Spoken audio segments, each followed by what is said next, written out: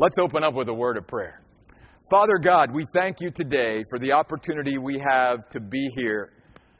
And God, we just ask that over these next couple of hours, that this normal school cafeteria would be turned into a sacred space.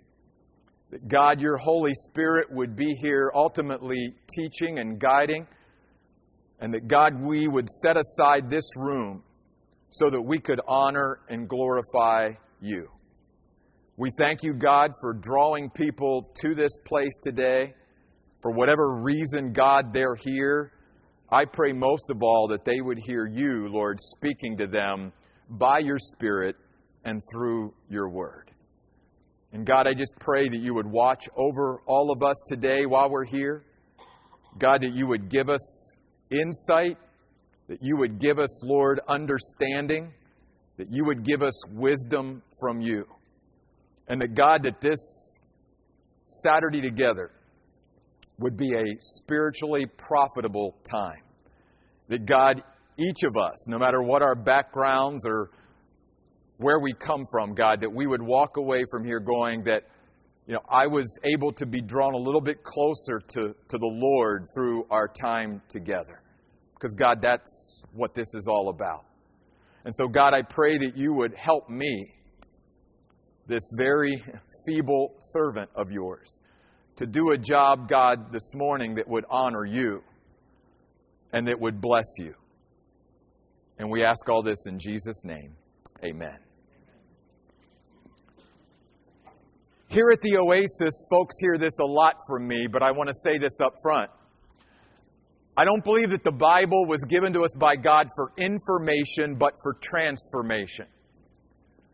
If you have come here this morning and you primarily come because you're trying to soak up more information to add to all the information up there in your head about facts concerning the future or last days, I'm glad you're here, but that's not my motivation for doing this seminar today. You see, as I've said humorously, and yet it's not so humorous, I've known people over the years who can tell us every beast there is in the book of Revelation, and then they act like it too. And that's not why God gave us His Word. It wasn't just so that we could, intellectually gather a bunch of facts into our head and know more. God gave us His Word so that we could become more like Jesus Christ. So that He could transform us to be more like Himself. As Paul said to the Corinthians in 2 Corinthians, though our outward man is perishing, our inner man should be renewed day by day. And then Paul said in Romans 12:2, don't be conformed to this world, but be transformed by the renewing of your mind. So we're here today not for information, but hopefully for transformation. That God can make changes in our life through His Word today. You'll notice there at the top of the page of your notes, again entitled The Revelation of Jesus Christ, an overview, that I quote from the book of Amos. Certainly the sovereign Lord does nothing without first revealing His plan to His servants, the prophets. And we are just blessed by the very fact that God chose to reveal the things that He has revealed to us. No, God hasn't revealed to us as human beings everything we want to know, but God has said in His Word, I have revealed to you everything that you need to know. As Deuteronomy 28:28 says, there are still secret things that belong to the Lord, but those that He has chosen to reveal to us do belong to us, and we should understand them and come to know them, and again, be changed and transformed by them. So you'll notice this, and I mentioned this last Sunday. In fact, for those of you that weren't here last Sunday, I would encourage you to go out there and listen to the podcast of last Sunday's message where I spoke about why I believe we are living in the last days. I shared with our church family last week that there are about 190 prophecies concerning Jesus' first coming to earth, and they are all literally fulfilled. But the Bible has about 300 prophecies concerning His second coming, and we believe that those will be fulfilled as well. We are not going to know the day or the hour, but we can know the times and seasons in which we live. So, with that said, notice these very important statements. Prophecy isn't written to scare us, but to prepare us.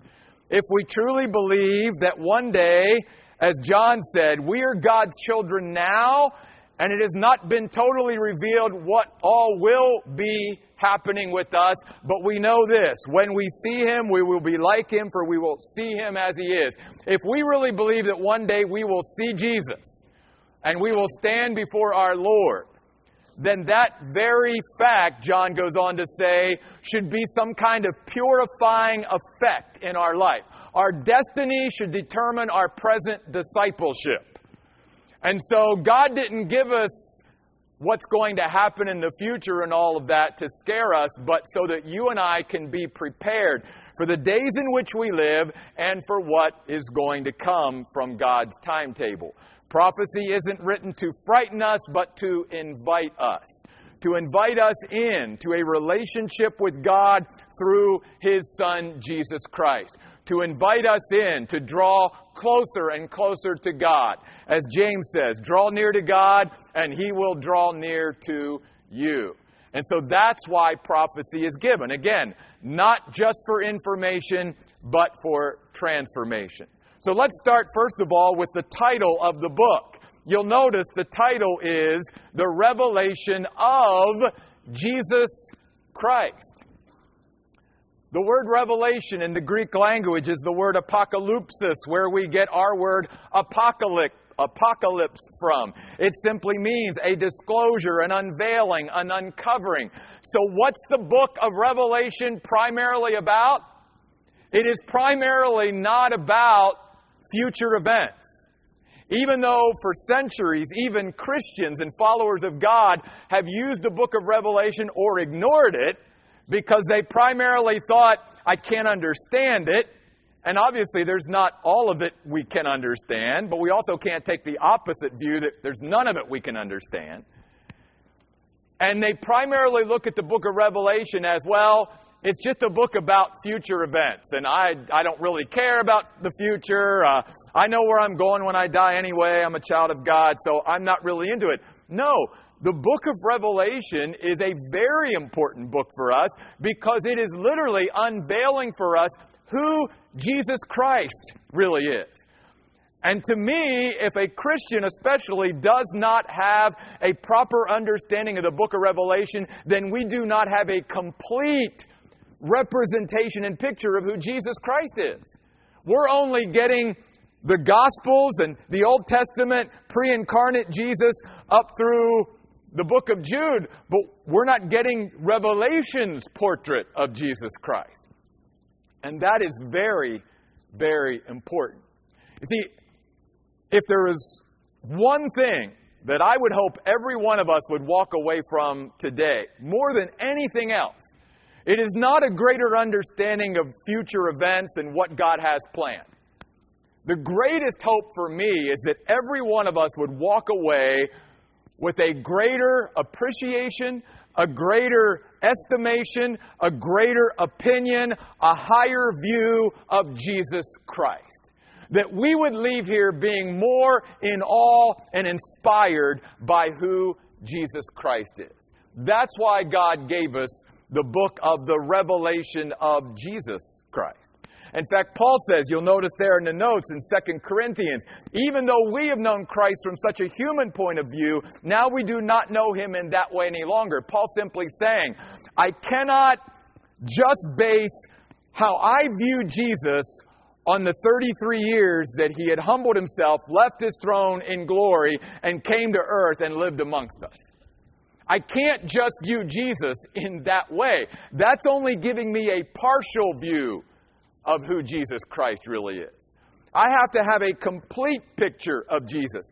And I don't know about you, but to me, many Christians, one of the reasons maybe why we don't have as high a view of even Jesus as we should is because every time you and I think about Jesus, the picture that we get in our minds is the guy who lived here on earth for 33 years. The one who came, humbled Himself, born in Bethlehem, died on a cross. And again, all of that is great. We need to remember Jesus in that way. Part of the reason why he gave us, the Lord's table, so that we could remember what Jesus did. But that's not the only portrait or picture of Jesus Christ. He is the Lord of glory. And that's what the book of Revelation wants to bring us back to. As, Tozer, a great Christian author, once said, in The Knowledge of the Holy, a great classic book, he said, our view of God is the most important thing that will ever enter our minds. And if you and I have a low view of God, that will affect everything about our life. That will color our mindset. It will color our perspective, everything. If we have a high view of God, a proper view of God, then that changes everything. And that's why the Bible is written to give us a very high view of God, a proper view of God. Because when you and I wake up every day and we enter into life every day, our view of God is going to change everything about our day and our week and our month and our year.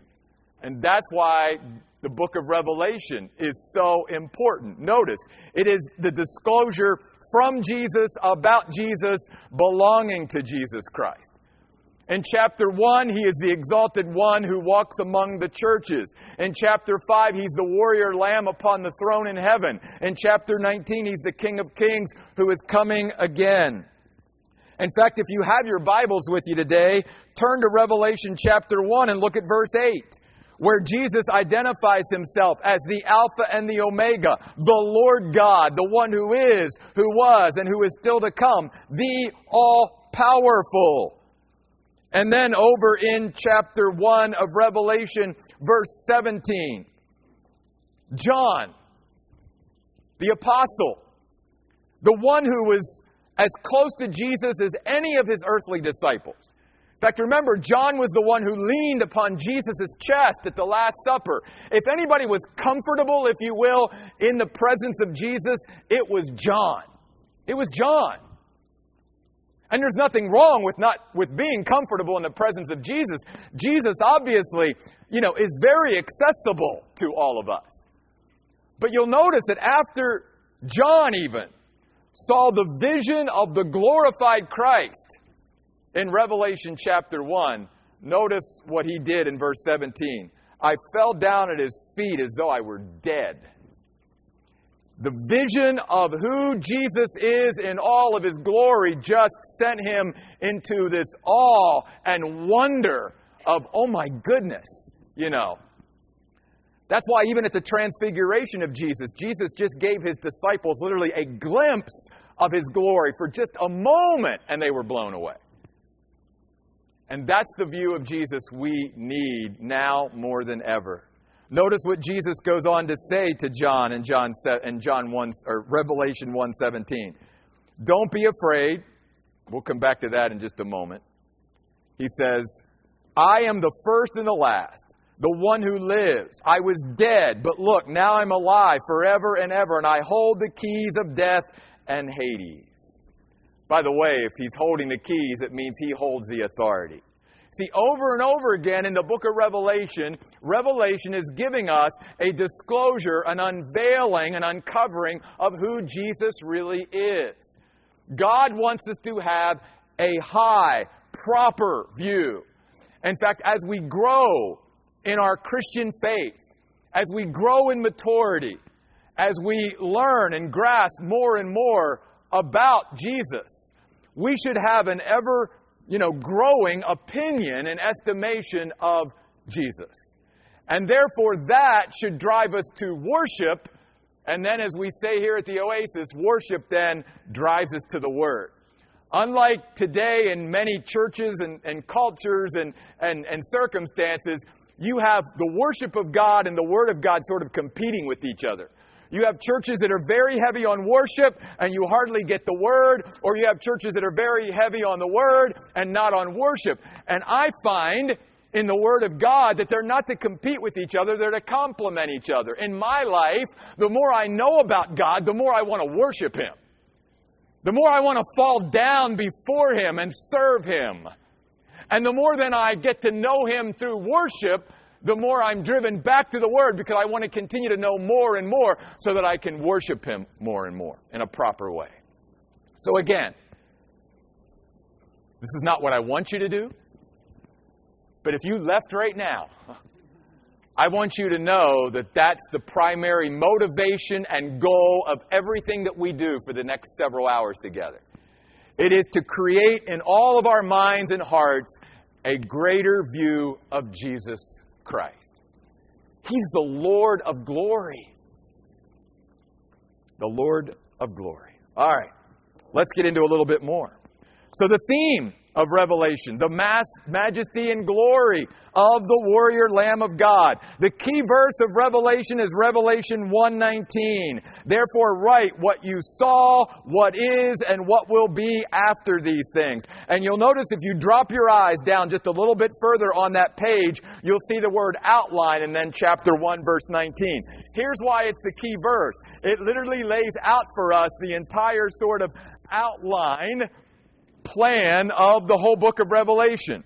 You'll notice there, the past, the things which you've seen. That's chapter 1.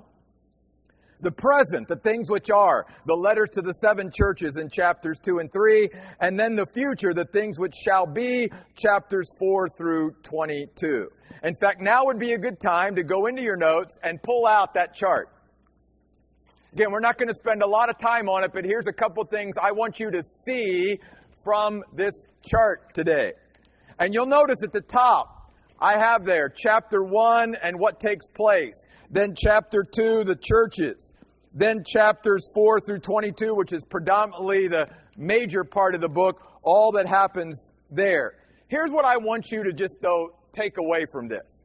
As you look at this chart, you know what should hit us? You know, the future and even what has happened in the past and what is taking place today isn't something that's happening by chance. It's not just, happenstance. That when you look at this even, just this one book of Revelation, and you see how God has it laid out, that there's a plan involved, that there's a purpose involved. That things aren't just happening because they're happening. That history, if you will, has always followed a plan of God. And that God is moving history towards His determined outcome and climax. And that's something that, again, hopefully we should take comfort in. That we don't have to sit around sort of wringing our hands wondering, oh my goodness, I wonder what's going to happen and how this and all that's going to work out. It's all part of God's plan, you see. It's not been left to chance. It's not up to what man decides to do or doesn't do. It has always been and always will be part of a plan that God has already determined. Now again, I'm not going to take a lot of time with this today because this is not part of the study of Revelation, but I believe that God can still be absolutely sovereign in determining how things turn out and still give all of us a free will. And so God has a plan. And that plan will be carried out. You see what that plan is here on that paper especially. So if you go back then to the overview, a couple more things. Key words under the key verse. These words, and I want to add one today, are used more in the book of Revelation than any other book in the Bible. First of all, the word lamb, you'll see, is used 29 times in the book of Revelation. The word throne is used 44. Now let me go back to the word lamb, and we'll see this again in chapters 4 and 5. Why is the lamb used so much in the book of Revelation? Because God wants us to understand that His victory, which by the way has already happened, His victory was accomplished not by a sword, but by sacrifice. He defeated hell and Satan and death and all of that, not by a sword, but by his sacrifice. When Jesus cried out on the cross, his last words, "It is finished." That was it. The victory had been won. And that's something for you and I to consider, especially when we live in a day and age amongst human beings where might and power and force and all of that is everything. Where to them and their understanding of things, might is right, and we're going to win by who's the strongest, who's the most powerful. And Jesus comes along on the earth some 2,000 years ago, not then as the Lion of the tribe of Judah, but as the Lamb of God. And how did God accomplish his victory through the Lamb? Through sacrifice. I think there's something in there for us. You see, I think if you and I are going to affect and impact and influence the world, it's going to be through love and sacrifice and service. Jesus Christ never held an earthly position. He never had any earthly power, and yet his life still powerfully influences and impacts people to this day, including every one of us here today that know Jesus as our personal Savior. His life still powerfully affects us, yet never had any earthly goods, said, I didn't even have a place to lay my head, no earthly power, no earthly position. He made his impact through sacrifice, service, and love. There's a good lesson in there for us. The word throne, though, is important as well, because even though he came as a lamb, this reminds us again that God is sovereign. He's in control. He's on the throne. He's always been on his throne. He will be on his throne. He is on his throne now. And nothing happens on earth or in this universe that God created that God doesn't know about and that God hasn't wrapped his arms around and that God is not in control of.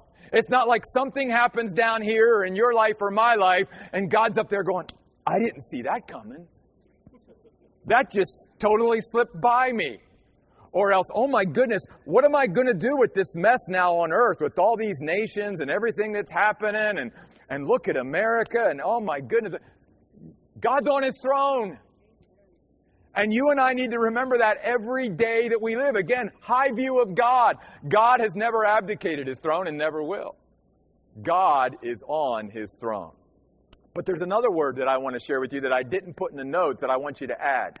The other word that's found in the book of Revelation more than any other book is the word worship. 24 times the word worship is used in the book of Revelation. And again, I think that tells us something about the purpose of this book. This book was given to us so it could uncover for us who Jesus Christ is, so that we would be driven to worship. If you just read the book of Revelation through, all 22 chapters, you will find all the time there's scenes on earth, then they go back up to heaven. And what are they doing in heaven? They're worshiping God. Then we'll come back down to earth and you get into the scrum and then you go back up to heaven. It's like worshiping God. And what God wants his people, the church, to be doing today is to worship him as a foretaste of what's going to happen in heaven. That's why I tell people even at our church, you don't like to worship, you better get used to it because you're going to do a lot of worshiping in heaven. You might not want to be here, during our worship time, but guess what? You're not going to have a choice when you get to heaven. And you might not like all the songs they sing up there either. And you might not like how loud they are either. I'm just saying. Because my Bible tells me that people worship God with a shout and with a loud voice and with loud instruments. Now again, I'm not saying that all of that should drown out the message of the worship. There's a time for that too. I think it's variety. Just as God created diversity in the universe and diversity in creation and diversity amongst human beings, there needs to be in a healthy community of believers a diversity of worship as well. And I think you'll see that throughout even the book of Revelation. Then you'll notice the author, the Apostle John. He identifies himself in verse 1, verse 4, and verse 9. He is the last living apostle. He was the last one alive. The rest of them had all been martyred and killed for their faith in Jesus Christ. And even he tells us here in this book, in chapter 1, verse 9, I have been, taken to the Isle of Patmos, basically exiled there because of my stand for Jesus Christ. So we see here that part of what John even reminds us of is that when we follow Jesus, we should serve Him. But we also must expect suffering. And that's something especially a lot of Christians are like, no, I want the glory part. I want all the good, and I want God to bless me, but don't ask me to serve. Don't ask me to be inconvenienced. Don't ask me to suffer. And yet the Bible clearly tells us in the book of Philippians that we were destined by God, not only to believe in Him, but to suffer for Him. And even Paul said to Timothy in 2 Timothy, all who will live godly in Christ Jesus will suffer persecution. 2 Timothy 3:12. Suffering is part of our life if we're going to serve and follow Jesus Christ. And we see that that certainly was true of John. And yet I want you to notice something. Isn't it cool of God that when John was all alone, and when John was going through a time of suffering at the very end of his life, he was quite old, that God gave him maybe the greatest revelation that was ever given to a human being? Isn't that the way God is a lot of times? That even though there's times where you and I go through seasons and times of trial and suffering, that sometimes they are our greatest spiritual times? That we grow more during those hard times than we ever do when everything's going well? That somehow, maybe it's our spiritual antenna or whatever, our sensitivity, that when we're going through tough times, it seems to draw us closer to God, because it seems like when things are all going well, we can tend to get pretty apathetic and complacent. And so I love the fact that here's John. He's suffering. He has nobody around. Yet God was there, and God came to him, and God gave him this wonderful book that you and I are getting in touch with today. The purpose, the date of writing, we believe was sometime around the end of the first century, 90 to 96 AD. The purpose, to show, again, the things which must happen very soon. Chapter 1, verses 1 and 19. The things necessary in God's timing. The things that must come to be in God's proper order. And you'll notice in verses 19 and 20, again, that what we have here is the reminder that God has a plan. And also, notice here in verse 20, that Jesus helps His people to understand His Word. These symbols are given. And again, sometimes people are like, I just don't want to get into the book of Revelation because there's so much symbolism there. But if you read it and you study it, much of the time, it's explained to you what it is if you just keep reading. Notice Jesus says in verse 20 of chapter 1, the mystery of the 7 stars that you saw in my right hand and the 7 gold lampstands is this. The 7 stars are the angels of the 7 churches, and the 7 lampstands are the 7 churches. There it is. Jesus helps us to understand His Word. And He has a plan. He has a plan. He has a plan not only for this universe, for creation, for this earth. He has a plan for you. And I hope you are growing to understand what that plan and purpose is. There's not a human being that God ever created that He did not have a plan or purpose for. That's why He created the way you did. That's why He gave you the temperament and the personality and the gifts and the talents and all of that He gave. He had a purpose and plan in mind. And one of the saddest things to me is that so many human beings will live their entire life on earth, however long they live, and go into eternity never realizing what God's purpose and plan for their life was. Trying to find themselves, but in finding themselves, they actually lost themselves because they never tried to find themselves within a relationship with God. And when you and I aren't connected to the one who created us, we're going to miss out. There's going to be some kind of loss there, which is, again, why God invites us to come to Him. Well, we've already went over the outline, so let's get down to the bottom of that page. Other important details. You'll notice in verse 11 of chapter 1 the word see. Jesus says to John, write in a book what you see. and send it to the 7 churches. So, most of Revelation is a vision that was given by Jesus to John. Another important detail, if you go over to chapter 3, verse 10, and this is one of the reasons why I have the interpretation that I do. I know there are other interpretations. I'm not going to sit here and attack those other interpretations. I'm just going to give you my interpretation today. Doesn't mean you have to agree with it. In fact, I would encourage you to go study the Word for yourself and come to your own conclusions. That's what we all should do. But you'll notice in chapter 3, verse 10, Jesus here speaking specifically to the church at Philadelphia says, because you have kept my admonition to endure steadfastly, I will also keep you from the hour of testing that is about to come on the whole world to test those who live on the earth. I believe Jesus here is describing what you and I call the 7-year tribulation period. And the key word there from that verse is the word from, which is the Greek word ek that you see there in your notes. It literally means to exit or out from something.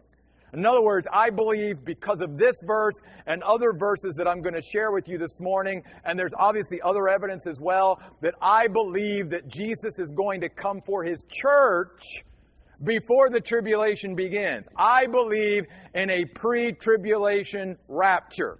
In other words, to me, the next event on God's prophetic calendar is the rapture of the church. And we have no idea when that could happen. It could happen before this class or seminar is over today. Jesus could come in the clouds and literally take us all to be with Him in heaven. He even promised in John 14, don't let your hearts be troubled. You believe in God, Jesus said, believe also in me. In my Father's house are many mansions. If it were not so, I would have told you. I go to prepare a place for you, and if I go and prepare a place for you, I will come again and receive you unto myself, that where I am, there you may be also. If you don't believe in the rapture, then you don't believe in the promise of Jesus. Jesus said, I'm coming back for you so you can be with me. But after the rapture, and we're going to talk more about this, is the tribulation. And I believe that Jesus here is promising His church, you won't go through the tribulation, because that is a time of punishment and judgment. And for you and I who've accepted Jesus Christ as our Savior, our punishment and judgment was placed upon Christ on the cross. There is now, therefore, Paul said in Romans 8:1, no condemnation to those who are in Christ Jesus. And if you are here today and you have a personal relationship with Jesus Christ took your punishment and judgment and my punishment and judgment for my sin on Himself. He was our sin bearer. And we don't have to be concerned about suffering for our sin any longer, you see. By the way, too, we'll get into this a little bit later, but the other thing about the tribulation is that it has everything to do now with God turning His attention back to the nation of Israel and away from the church. And that's another reason why I believe that the church is no longer present on earth during the tribulation period. Let me give you a couple other verses. Romans chapter 5, verse 9. Listen to these words from Romans 5, verse 9. Much more then, because we have now been declared righteous by His blood, we will be saved through Him from God's wrath. Pretty clear. The tribulation period is a period where God is pouring out His wrath on the earth. Another verse, 1 Thessalonians chapter 3, verse, can't see it. I'm sorry, 1 Thessalonians 5:9. 1 Thessalonians 5:9. For God did not destine us for wrath, but for gaining salvation through our Lord Jesus Christ. All right. Next. Notice the word Kai in your notes at the very bottom of the page. It is translated and. Get this. This even came as a surprise to me. The word Kai in the Greek New Testament is used 1,200 times in the book of Revelation. That's a lot. And what is it doing there so much? John is trying to get us caught up into the sense that God is quickly and very rapidly moving history towards its ultimate climax. He'll say, and then this happens.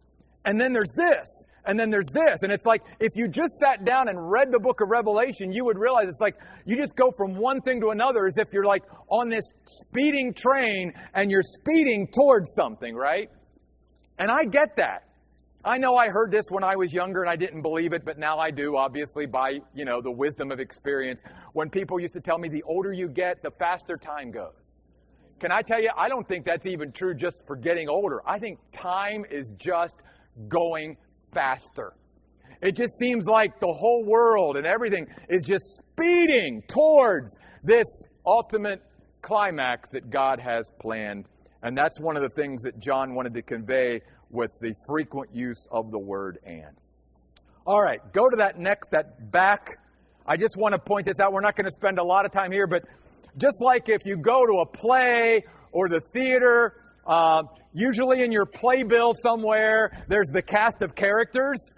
Well, in a sense, John does that as well in the book of Revelation. He lays out for us sort of the cast, if you will, of the book of Revelation. And these two sets are two that people are very, interested in.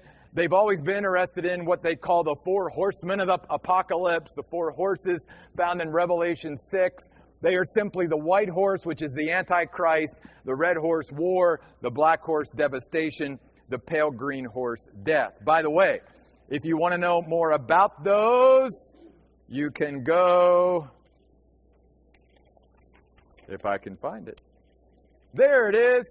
To that chart, the chart that has at the top, content and correlation of the judgments of the 7 seals, 7 trumpets, and 7 bowls. That will be a much more in-depth study of that whole area of the book of Revelation. Then in chapter 12 and 13, the identity of the prominent characters there. The woman Israel, the mother of Christ, the red dragon, Satan, the male child, Jesus Christ, Michael the archangel, the rest of the children, meaning believers that will come to belief during the tribulation, the beast out of the sea, which is the Antichrist, and the beast out of the earth, which is the false prophet. Then, just a few more things, and we'll get into the outline, the detailed outline this morning. You'll notice other important details, at least that people get caught up with. First of all, the mark of the beast, You hear about that. I mean, you don't even have to be in church or be a Christian to hear about the mark of the beast, right? Well, notice, it is the Greek word charagma. It literally means an engraving or cutting. You could even say a tattoo, to bring it up to modern day terminology. But in some way, those that want to buy or sell during the kingdom and rule and reign of the Antichrist on earth will have to have some kind of mark. And obviously, too, you and I are living in a day and age where technology is just moving so quick we can't even keep up with it. I'm not even going to ask how many of you are going to get that iPhone 10. I know some of you are. You just can't wait till that next new big thing comes out, right? But as I said to our church a couple weeks ago, I'm sure many of you heard about the company that caused all the upheaval a few months ago that said that they were going to put a chip in all of their employees that worked there, and people were freaking out by that. And then obviously, you had the barcodes on everything, and now they're talking about face recognition to unlock our phones, and of course our thumbprint and all of that. And yet you have stuff like Equifax happen where, people's information is all out there. I hope you realize that your information really isn't secure, right? You realize that. Our security is not in the things of earth. Our security is in the Lord Jesus Christ. That's where our security is. All right. So that. Then, the next big thing, the number 666. This is the number given for the people left behind to figure out who the Antichrist is. And if you study this in the book of Revelation, you will understand it must add up to 666, not just be 3 sixes. Now here's the sad thing. Even for Christians down through history, they've always been enamored by trying to identify who the Antichrist is, and we make ourselves look silly. Hundreds of years ago, who's the Antichrist? Well, some people think, it was Nero.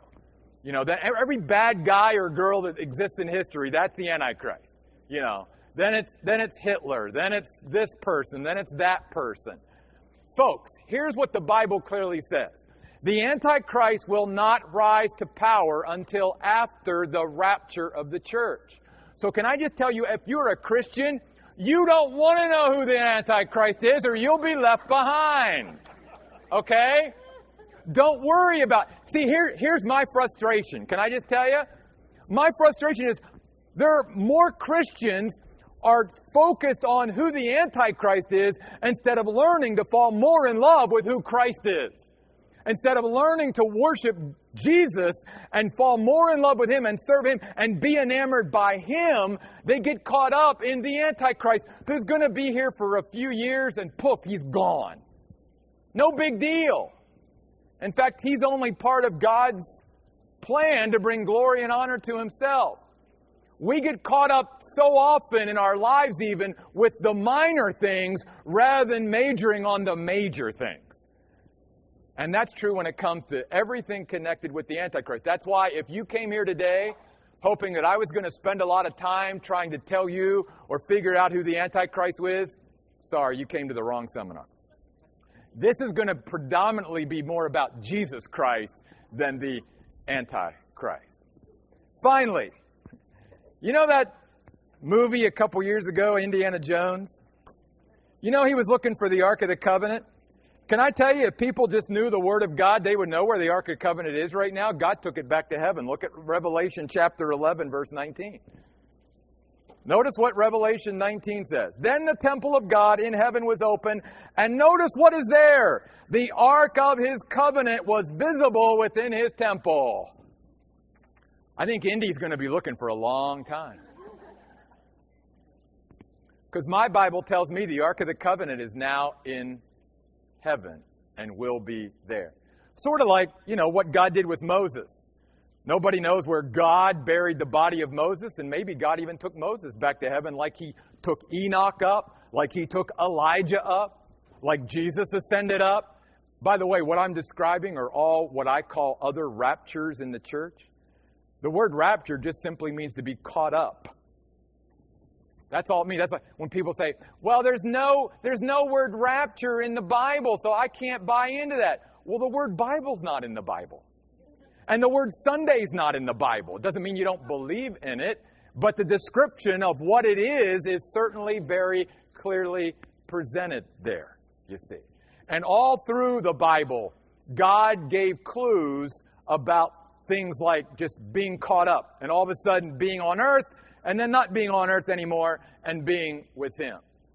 Enoch walked with God, Genesis says, and then he was not. God took him. Boom. There you go. Elijah.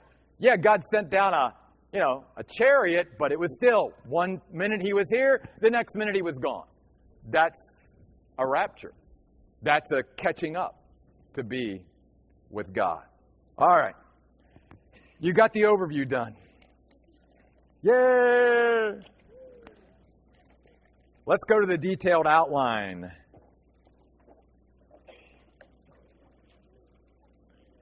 Let's go back to Revelation 1.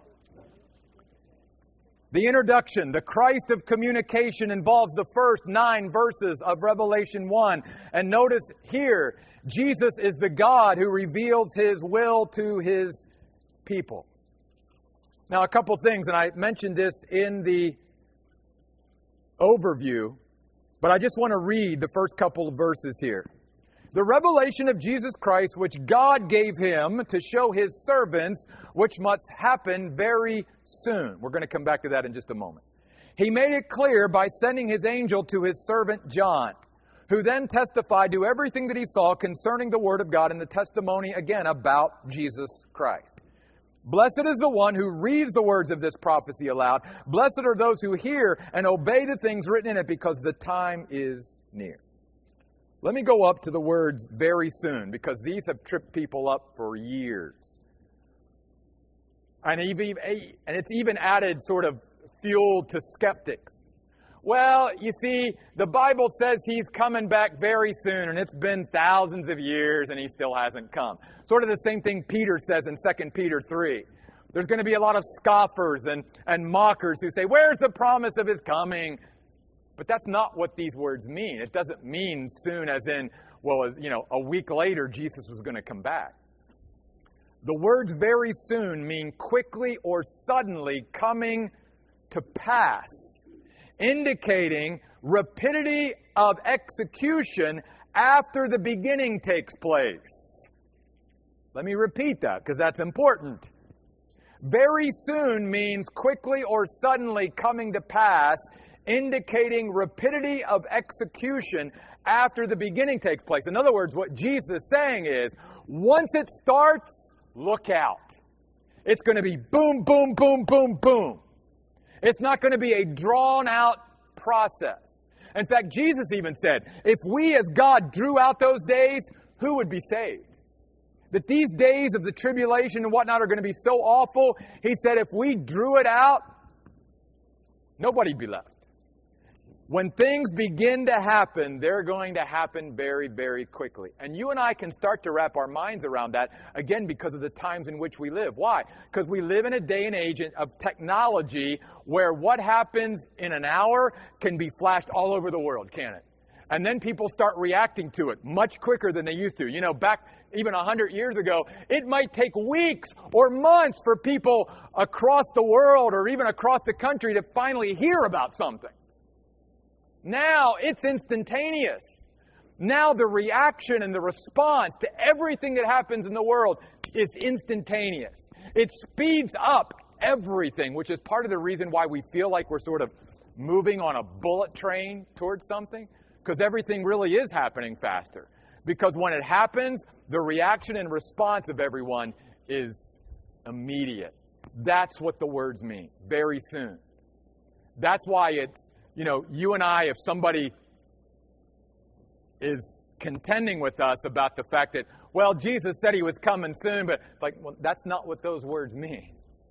Those words mean that when God starts to unfold his plan that he laid out in the book of Revelation, those events are going to be literally pancaked on top of each other, and there's not going to be time to breathe. That people are going to go from one thing to another very, very rapidly.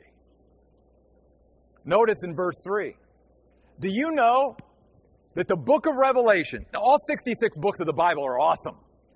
And any book that you and I read and study and meditate on and learn and all of that and grow in, we're blessed, okay? Because it's the Word of God. And the book of Proverbs says every word of God is given to us, spoken by God to refine us. But do you know that the book of Revelation is the only book in the Bible that specifically has a blessing for those who read it and study it and hear it? And that's what's a shame, is even there's so many Christians who go, oh, that book of Revelation's so hard, I don't even want to get into it. You're missing a blessing. You're missing a blessing. And what is a blessing? A blessing is when God entrusts to us what is of greatest worth and value. That's what a blessing is. Because even Christians sometimes like, I want God to bless me. Do you know what that means? Because when God blesses a person, it means he entrusts us with what is of greatest worth and value. Well, then why is reading and studying and hearing the book of Revelation a blessing?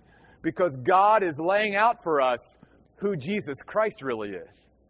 And is there anything of greater worth or value to us, especially if we call ourselves a Christian, a follower of Jesus Christ, than knowing more about who Jesus is and growing in our understanding of him and having a higher view, a higher estimation, a higher opinion of who Jesus is? Is that not the greatest thing God could entrust to us? Absolutely it is. And that's why he promises a blessing to us. You'll also notice in verse 4 that we have the Trinity in verse 4 and 5. You'll notice, from John to the 7 churches that are in the province of Asia, grace and peace to you from he who is, he who was, and he who is still to come. I believe that's a reference to God the Father. Then from the 7 spirits who are before his throne. I believe that's a reference to the Holy Spirit. You say, how do you get that? Because if you study the Word of God, you find out many places in the Old and New Testament where the Spirit is described as a sevenfold Spirit. In fact, look at Isaiah chapter 11, verse 2. You have listed there in that verse the sevenfold aspect of the Holy Spirit of God. And then obviously in verse 5, and from Jesus Christ, the faithful witness, the firstborn from among the dead, the ruler over the kings of the earth. Can I just repeat that? Even Christians today, oh my goodness, I'm so afraid. I'm so frightened. There's that nut over there in North Korea, and what's going to happen and all that. Can I tell you, my Bible tells me that there's no king, no president, no prime minister, nobody who is in any kind of power position in the earth, that Jesus Christ is not over. And that's why, can I tell you, over in verse 17, it is very important that you and I lock eyes with this phrase. After John falls at the feet of Jesus as though he were dead, Jesus places his right hand on John and says 4 words. Do not be afraid. Because if you and I really knew who Jesus was, if we really had a proper estimation and opinion, if we were truly in awe of Jesus Christ, the things that are happening on earth and happening around us wouldn't scare us. Because we know Jesus got this. He's on the throne. He's in control. There are no rulers on earth that's going to do anything that somehow, again, takes Jesus by surprise and that he doesn't see coming and hasn't planned for to begin with. The ruler of the kings of the earth. So that's the introduction, the first 9 verses. Then I want to get to the Christ of the churches. Chapter 1, verse 10 through chapter 3, verse 22. He is the God who rebukes and refreshes his churches. I want you to note something. Notice in verse 13, the Bible tells us that he is the one in the midst of the lampstands. And then we know from his own mouth that the lampstands are what? The churches. So guess where Jesus is? He's in the midst of his churches. Then if you go over to chapter, I can't see it here. Sorry. Chapter 2, verse 1. You will notice it says, he is the one, Jesus, who walks among the 7 lampstands. Here's what I want to say about all of this. You'll even notice in the first couple of verses of Revelation 1. When God sends and wants to send a message of revelation from himself through his servant John, where does he send it to? Does he send it to some Christian organization? No. He sends it to local churches. 7 historical local churches.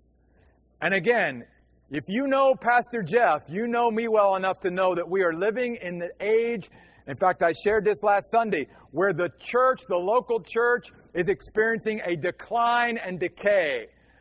Church attendance numbers continue to go down and down year after year. There is less of an engagement and involvement with the local church as every year passes. Even Christians are becoming less and less interested in being part of a community of believers that regularly gather together. And can I tell you, you and I cannot be truly part of what Jesus is doing on earth unless we are part of his church. Because Jesus said, you want to know what I'm going to be doing? I'm building my church and the gates of hell will not prevail against it. And if you and I want to be part of what Jesus' plan and purpose is, then you and I have got to be part of a church. I'm not telling you have to be part of the Oasis. If you don't have a church, I certainly welcome you here. But what I am saying is, find a church that glorifies Jesus Christ, that teaches his word, that focuses on worship and the word, and get in there and become a viable part of that church. And you will find that as you and I do that, that we will truly be right at the center of what Jesus Christ is doing. Why? Because Jesus' plan, God's plan, has always been, I'm going to work through my church. First and foremost. Not through this organization and that organization. It's not that they don't have any place. But the church has got to take the priority of our Christian life. And sad to say, for many Christians, that's not the case.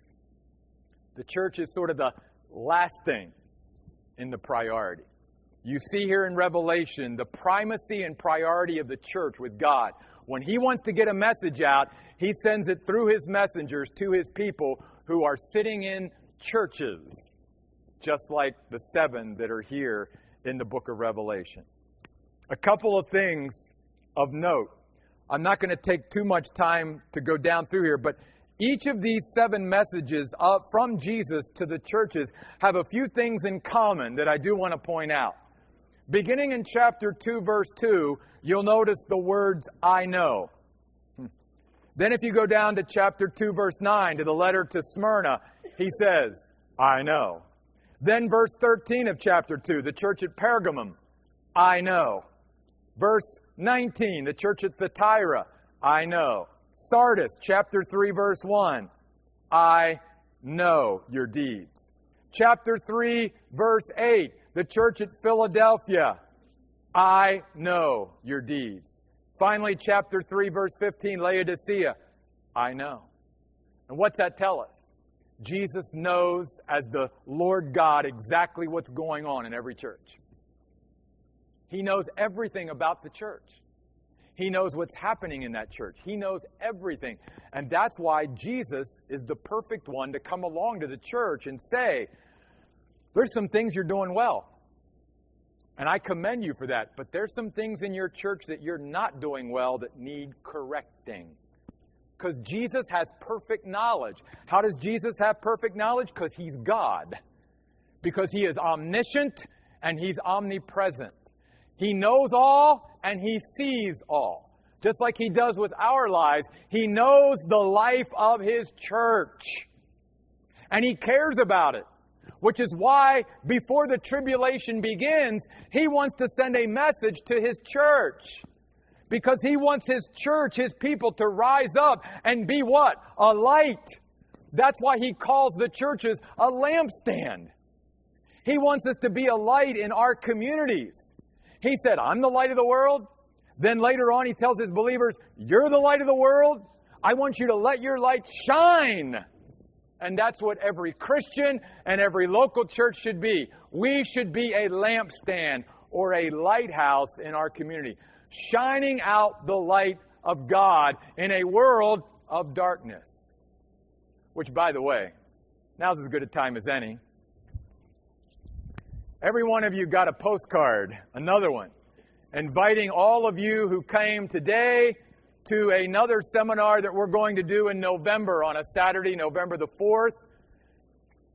This is a seminar that will teach you how to get more out of your study of the Word of God, which, can I just tell you, I think every Christian should take. And some of you have already taken this course because my son is going to teach it. My son, if you've never taken a class from my son, I would encourage you to do so, not just because he's my son, because I really think he knows his stuff.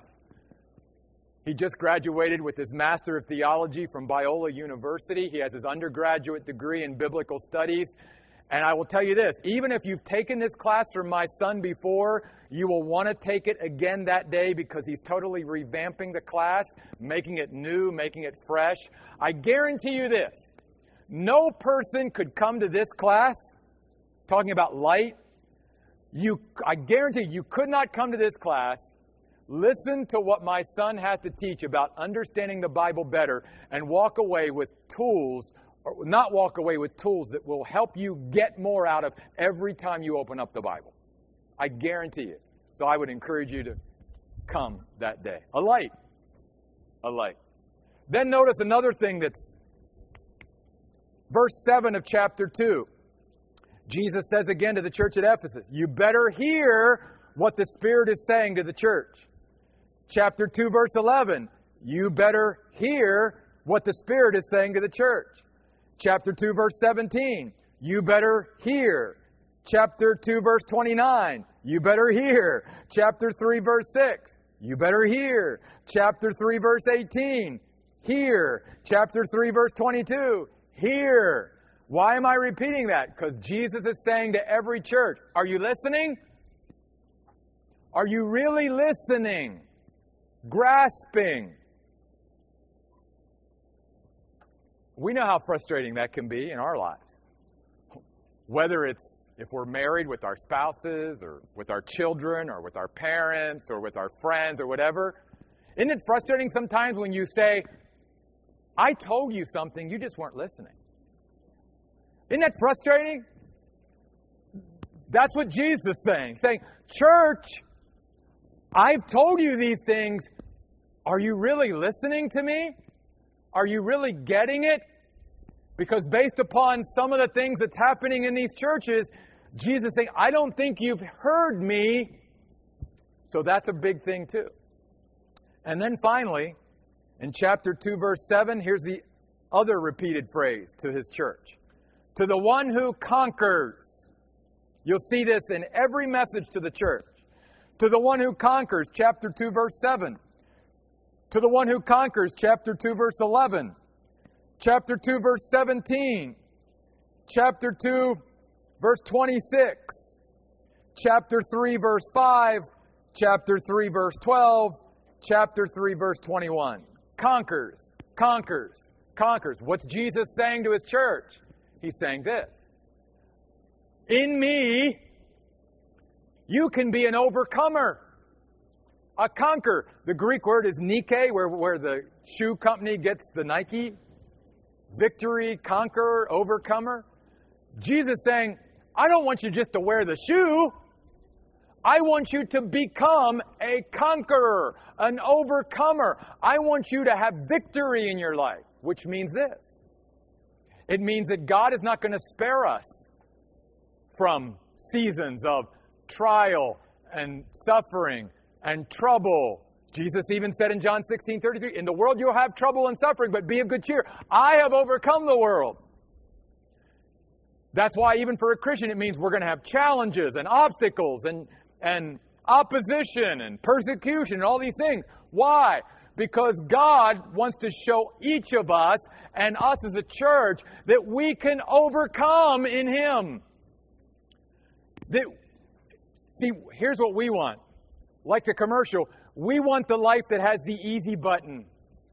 God, I want you to remove all the hard things. I want you to remove all the suffering. I want you to remove all the hurdles and challenges. And God says, no, that's not my plan for you or for your church. My plan for you and your church is that you will have hurdles and opposition and challenges, but that you will learn in me to be able to rise above them and go over them and be an overcomer. And so when Jesus is promising His people here in His church, these are the rewards to the overcomers. He's trying to encourage us, don't just settle for the easy. Don't try to, go the easy route. Go the route that I have led you on and be willing to conquer, to overcome, to meet the challenges head on and to rise above those challenges and to get over them through me. Which is why Paul said in Philippians 4:13, I can do what? All things through Christ who strengthens me. That's the message. Again, why? Because if we live that way, then we have a high view of Jesus. Then we have because then we're like, you know what? I can't do it on my own, but with Jesus, there's nothing I can't overcome. Nothing I can't have victory over. So many Christians today are living in bondage and captivity to things, whether it's attitudes or other things. They're in the grip of something. And Jesus is saying, with me, if you will just let me and you meet this head on, we can overcome this. We can have victory. And to those that will live overcoming things, you're going to be greatly rewarded. Greatly rewarded. As many of you know, I played sports for many years. And even looking back, even though it's been many years ago now, the most rewarding years of playing sports for me were the years that were provided the hardest challenge to us as a team. Maybe it was an unexpected injury to a star player or something like that, and people just sort of discount it and say, it's going to be a bad year, right? Those were the years it was like, you know what? No, we're not going to let that define us. We're going to come together and we're going to work as hard as ever. We're going to practice longer. We're going to stay after practice longer. We're going to be in the weight room even longer. And we're going to do everything we can to meet that challenge. And those years that we won a championship, they were ever sweeter. They meant more because of all that we had to do to overcome to get there. And Jesus saying, I want my people to have that kind of attitude and mindset. It's not the easy life that's the best life for us. It's the life where we follow Jesus Christ all the way and meet every challenge and opposition and obstacle that's put in our way. And know that with Jesus Christ, nothing is impossible. All things are possible with God. That's His message to His church. And so I hope that we will heed that message. All right, let's move on in the last half hour before lunch to the Christ of the cosmos. Chapter 4, verse 1 through chapter 16, verse 21. He is the God who reclaims the earth for His kingdom. Turn with me to chapter 4. And here's where things begin to take a turn. The church is no longer mentioned in the book of Revelation after chapter 3. That's it. I believe that's because the church isn't here any longer. I believe that everything that takes place from chapter 4, verse 1 through the rest of the book has to do with future and has to do with the church already being in heaven. So, you may say, well, I'm a Christian. That means I'm going to be in heaven. So, what's the rest of the book then have to practically do for me? It still builds for us a true picture of who Jesus is in all of His glory, and that's why we need to make sure that we get what's happening in these next chapters. In fact, notice in chapter 4. Remember I told you that the word throne is used 44 times in the book of Revelation? Well, guess what? It's used 16 times just in chapter 4 and 5. It begins in chapter 4, verse 2. John was caught up in the Spirit, and notice, what did he see? A throne was standing in heaven, and someone was seated on it.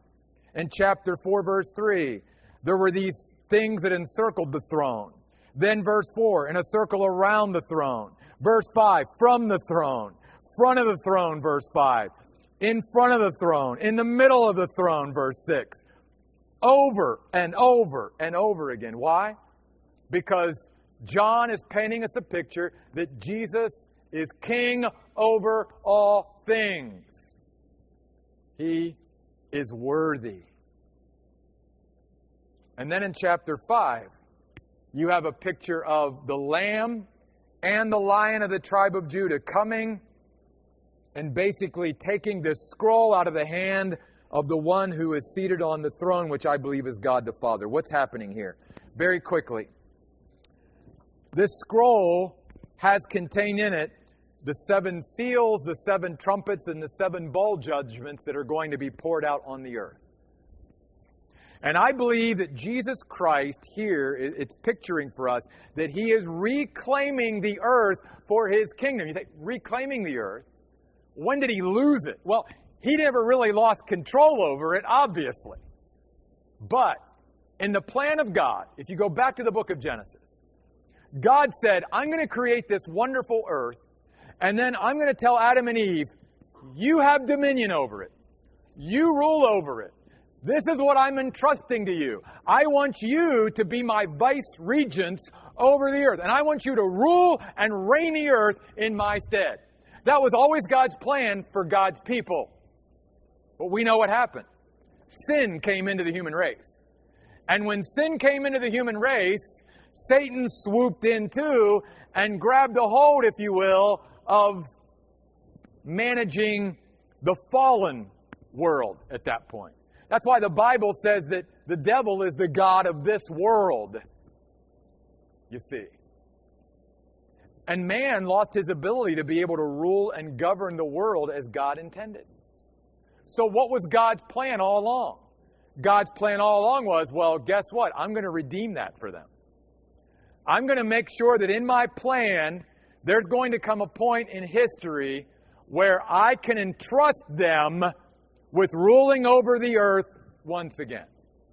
But in order to do that, I've got to put down all opposition and rebellion to my rule on this earth and clear that all out so that I can then hand off the earth once again to these people who will rule the earth as part of my kingdom. And that's exactly what's happening in Revelation chapter 4 and verse 5. What's awesome about this is, as John sees this vision, you see this sort of search go out into all the universe. Because it's like, well, who's worthy, the Bible says here in Revelation 4 and 5. Who's worthy to open up the seals and to reclaim the earth?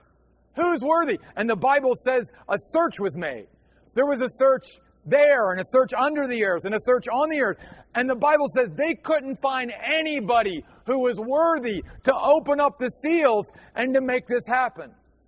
Until the Bible says the Lion of the tribe of Judah. Notice in verse 4 of chapter 5.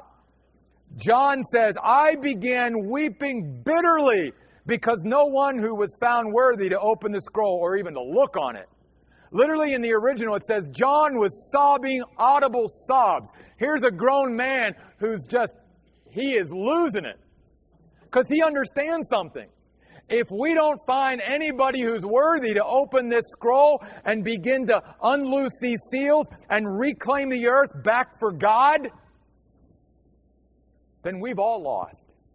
We've all lost for all of you, and we will never be able to rule and reign again. We will never fulfill our destiny as God's creation. Never. And then notice, someone steps forward. One of the elders, verse 5, and said to John, stop weeping. Literally, stop your crying. Look, the Lion of the tribe of Judah, the divine warrior, the root of David, and notice this, has conquered, past tense. Thus he can open the scroll and its seals. I want to direct your attention again to that word, conquered. It literally means he overcame. He was victorious. Everything that man and Satan threw against Jesus, Jesus overcome. Everything. Including the cross. Including death. He died. He overcame everything. And he's telling us as his followers, follow me in my victory. Follow me as I overcome, and you will learn to overcome as well. That's why Paul told the Corinthians in 2 Corinthians 2:11, Jesus always leads us in triumphal procession. Always. If we just will follow Jesus, we will learn to be an overcomer and a conqueror like him. He conquered. And again, how did Jesus conquer? He didn't conquer by sword. He conquered death and hell and Satan and all of that through sacrifice. So what follows now in chapter 6 all the way through chapter 19 is the culmination of a victory already won. Then we move to chapter 6.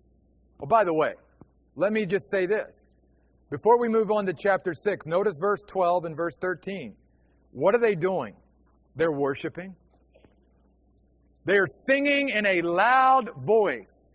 Worthy is the Lamb who was killed to receive power and wealth and wisdom and might and honor and glory and praise.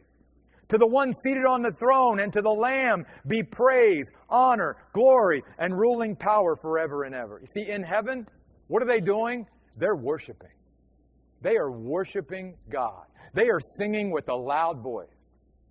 I got to tell you, I've already told our worship leader here at the Oasis, I want you to know, Nicole, here's one of my goals.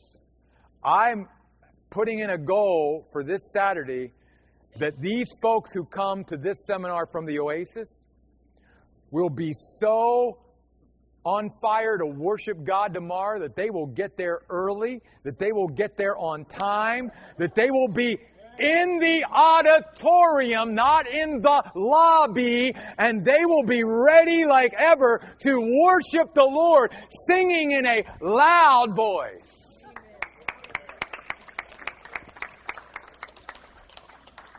Because guess what? Guess what? That's what they're doing in heaven. That's what they're doing in heaven. That's what they're doing right now in heaven. While you and I are here, they are worshiping God, singing praises to Him, honoring Him. That's part of what heaven is all about.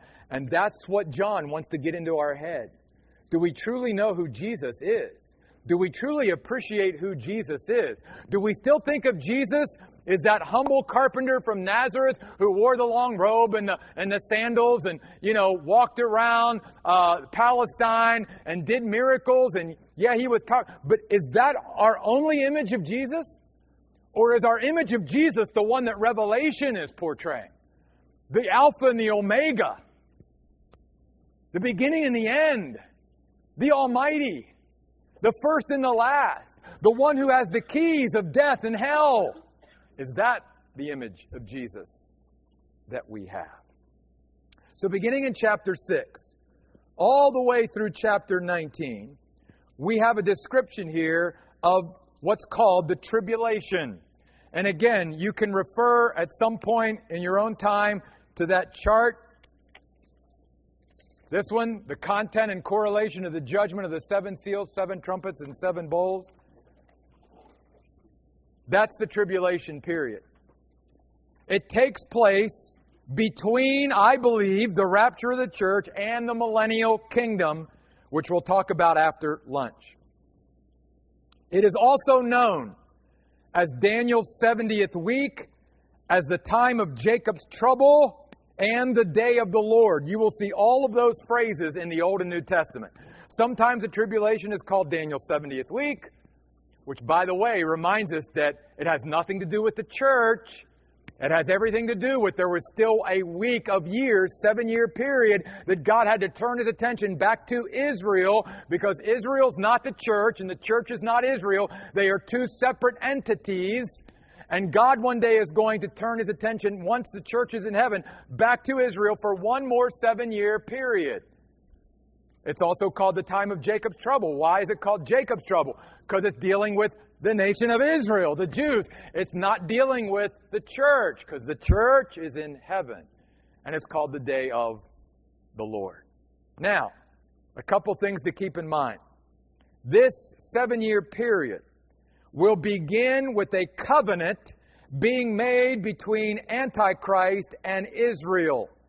That's what marks the beginning of the tribulation. You learn about that in the book of Daniel. Our study today is not in Daniel, so we're not going to take time to go to Daniel and go through all that, right? I couldn't get through Revelation. Daniel is where you will find all that information. That's what marks. You see, there is no event that needs to happen before the rapture. It could happen, like I said, before we leave here today. But the tribulation will start with a specific event, and that is the peace treaty or covenant that the Antichrist at that time will make with the nation of Israel. The covenant will also reestablish sacrifice in Israel, which obviously presupposes that the temple will be rebuilt in some form, which any of you that keep up on what's going on in Israel already know that they have plans to rebuild the temple. They actually have a priestly line that's already lined up to start having sacrifices. The priestly garments have already been made. All of this has already happened in the nation of Israel. They are just waiting for some event to so shake the Middle East that they will be allowed to, in some form, rebuild the temple and start the sacrificial system over again.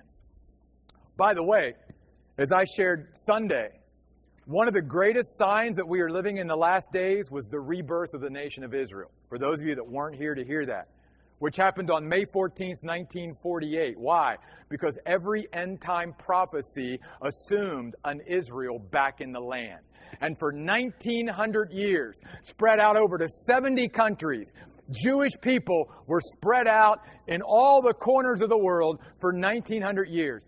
God miraculously, supernaturally brought them back and established them as a nation in one day, which is what the prophet Isaiah predicted. Can a nation be born in one day? Yes, it was. And I know for many of you here, some of you were alive May 14th, 1948. For many of you, you weren't even born yet. But I want to tell you something. Israel being a nation back in the land is huge, because no prophecy of end times could happen without an Israel back in the land.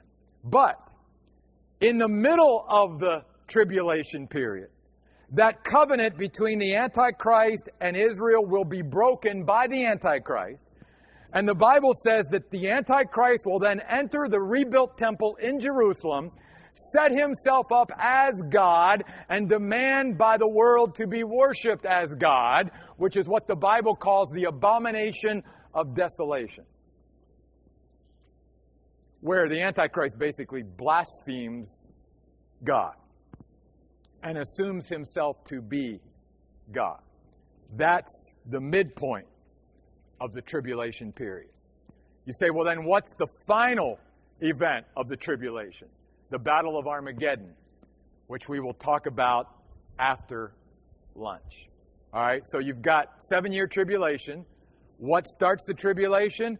The covenant made between the Antichrist and the nation of Israel.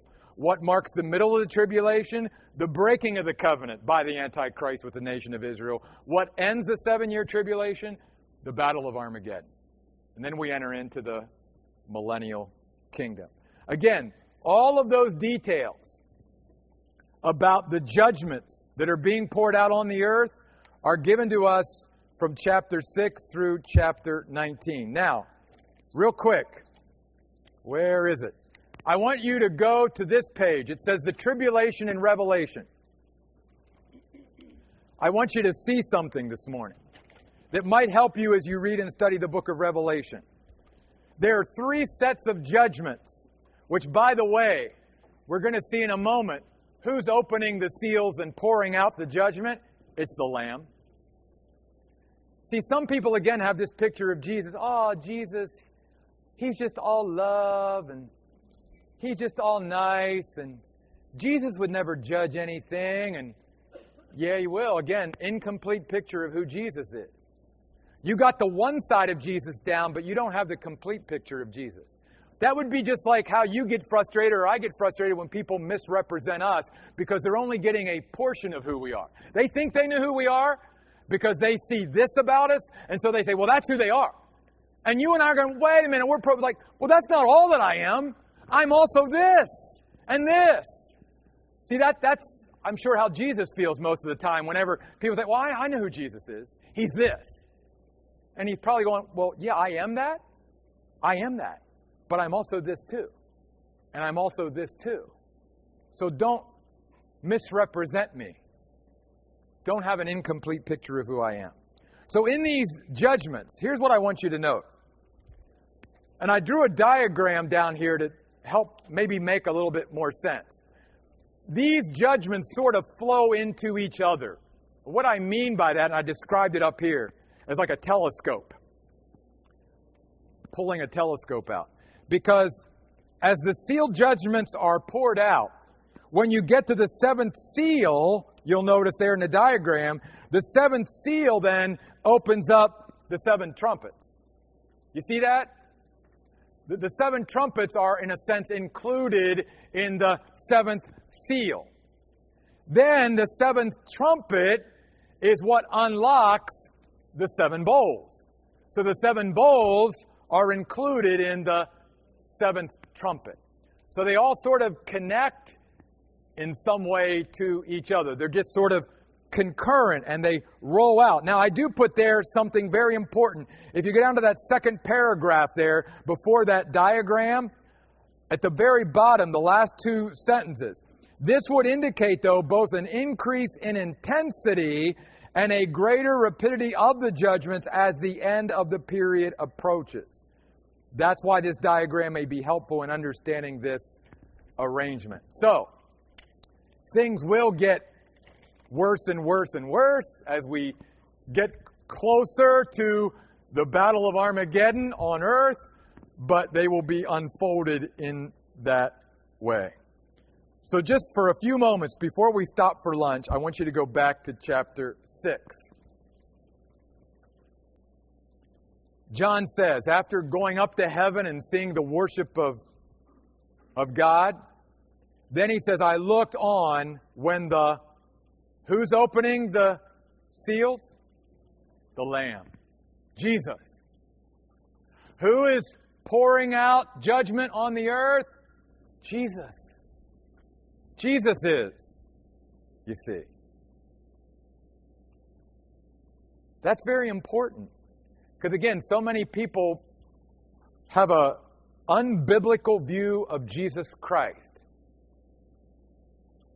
Yes, God is a God of love. But God also says in His Word, you need to have a balanced view of who I am. And I have told you before, God so loved the world. In other words, any human being that wants to have a relationship with me can. But, I am also a God of truth. And I am telling you that the only way to have a relationship with me is through my Son, Jesus Christ. Jesus even said, I'm the way, the truth, and the life, John 14:6, and no one comes to the Father but by me. Now, you may not like that. That may not hit you well. Can I just tell you, I'm not here to hit you well. I'm not here to, I'm here to speak the truth of God's Word.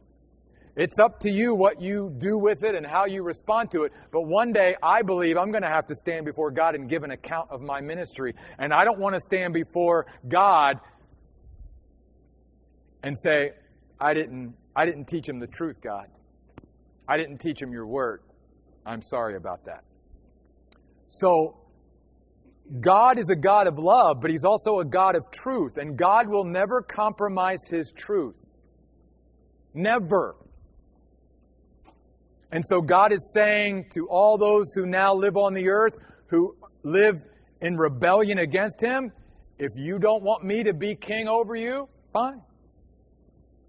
Fine. Have it your way. Which is really what He's been saying for the last couple thousand years anyway. He doesn't force anybody to come into a relationship with Him. But He does invite everyone to come into a relationship with Him. And He says, come. Come. Will you come?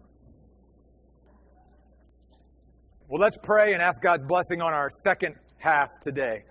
God, you are so good to us. And your word reminds us, God, that every good and every perfect gift comes down from you, the Father of lights.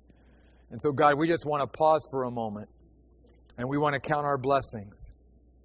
Because, Lord, we know that there are many brothers and sisters in Christ, people that we will see and be with throughout all of eternity that do not get the opportunities that we have today to come freely to a place like this and come together as your people and learn your word. That, Lord, they're in hiding and they're persecuted. And some of them are even martyred and having their lives taken because they are followers of Jesus Christ.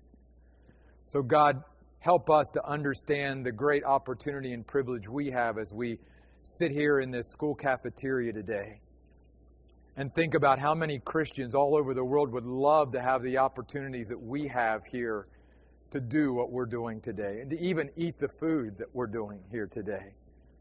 So many people, Lord, go hungry and don't even know where their next meal comes from. So, Lord, thank you for all that you've provided for us. But most of all, God, thank you for providing your Son, Jesus, to us.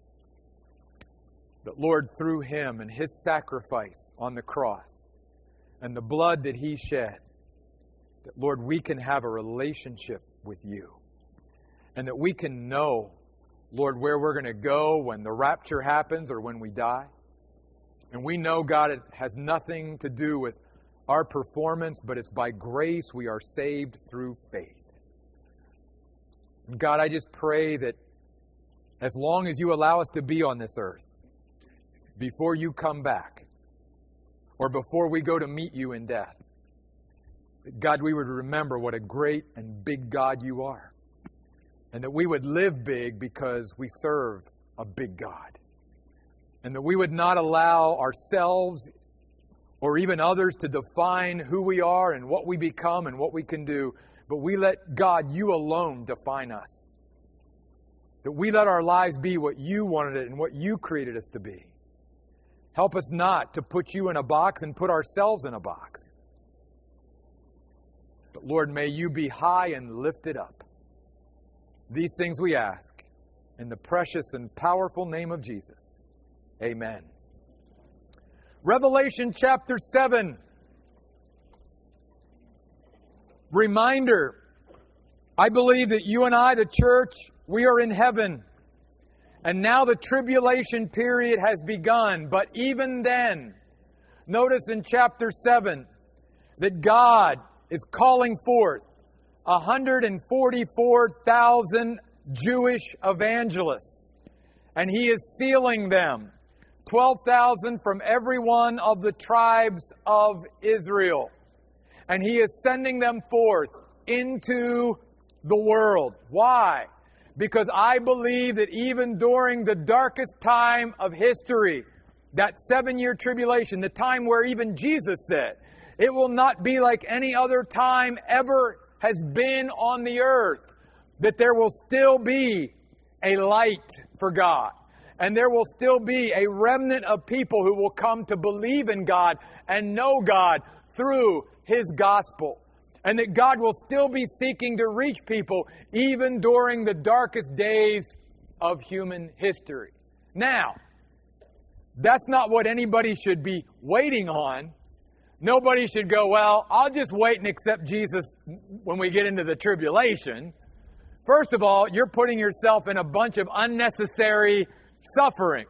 Because from my understanding of the Bible, though people will come to believe in Jesus during the tribulation period, I believe almost all of them will be martyred and killed for their faith in Jesus Christ. The Antichrist will make sure of that. So it's much better to know Jesus now and go up with Him in the rapture. As bad as we might think it's getting even now on the earth, we can't even begin to imagine how bad it's going to get in just a short amount of time when all true believers from all over the world are raptured and caught up to heaven and taken off the earth. And by the way, I wasn't necessarily planning on saying this, but even years ago, can you not, you almost, in a weird way, at least maybe that's just me, but I have a weird way. I mean, I obviously, like Paul, I want to go and be with Jesus. It's far better. But there's a little part of me that just wants to be on earth for just a second to see what's the news going to say about that. How are they going to handle that story? Now, here's, and again, this is not biblical, so it's just part of Pastor Jeff's speculation. And you know me, I'm not about speculating everything, but I think it's pretty obvious in the day and age in which we live and all the fascination with aliens and everything. To me, it's pretty easy. The explanation could be, well, aliens just abducted them all and just took them out of the world, and that's what happened to all of them. We were just taken by aliens somewhere, and nobody knows where we're going. In fact, I don't know about you, but I don't immerse myself in it because I don't think a Christian should, but I do try to pay enough attention to even the news and what's going on in the world and even in the entertainment world because it gives me a little insight even into what's thinking. And I don't know if you've noticed this, but so many even movies and television shows have some kind of almost like catastrophe about them. It's like even unbelievers and people who don't even claim to believe in God, they're starting to even put out things to where more and more their mind is on the end of the world and cataclysms and the apocalypse and all of these things. You can see it in our media today. The thing I want you to know is this. God will still be reaching people because of the power of His Word, even in the darkest days of human history. We must not discount the power of the Word of God, which is why God calls us to speak His Word. There is power in the Word. The book of Hebrews says the Word of God, because it's God's Word, is living and powerful, sharper than any two-edged sword, piercing even to the dividing asunder of soul and spirit, getting into the joints and marrow of our very being. That's the power of the Word of God. And Paul said to the Romans, I'm not ashamed of the gospel of Jesus Christ, for it is the power of God unto salvation. Paul said to the Corinthians that though those that are perishing, the preaching of the cross is to them that are perishing foolishness, but unto us who are being saved, it is the power of God. Do not discount the power of God's Word in our lives, and even as you share. Remember, big God, powerful Word, God's Word can work. Send His Word out into the world. Be a light however you can.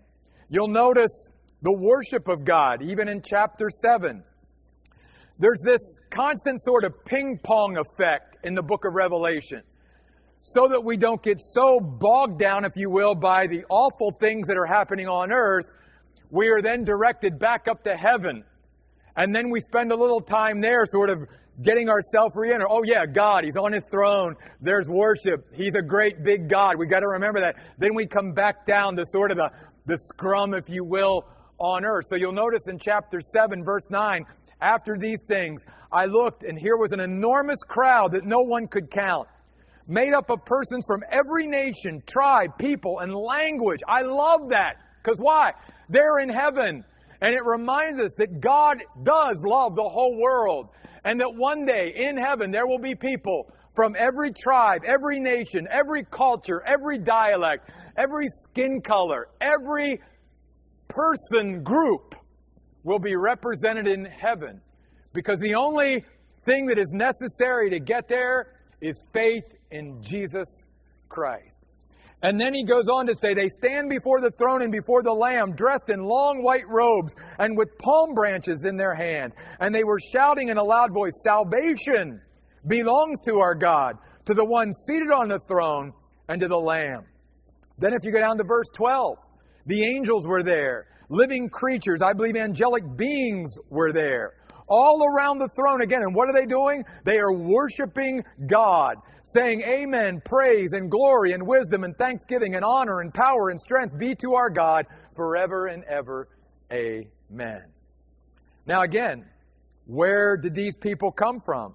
And notice what it says in verse 14 of chapter 7. This is very important. These are ones who have come out of the great tribulation. There will be people saved and come to faith in Jesus during the tribulation period.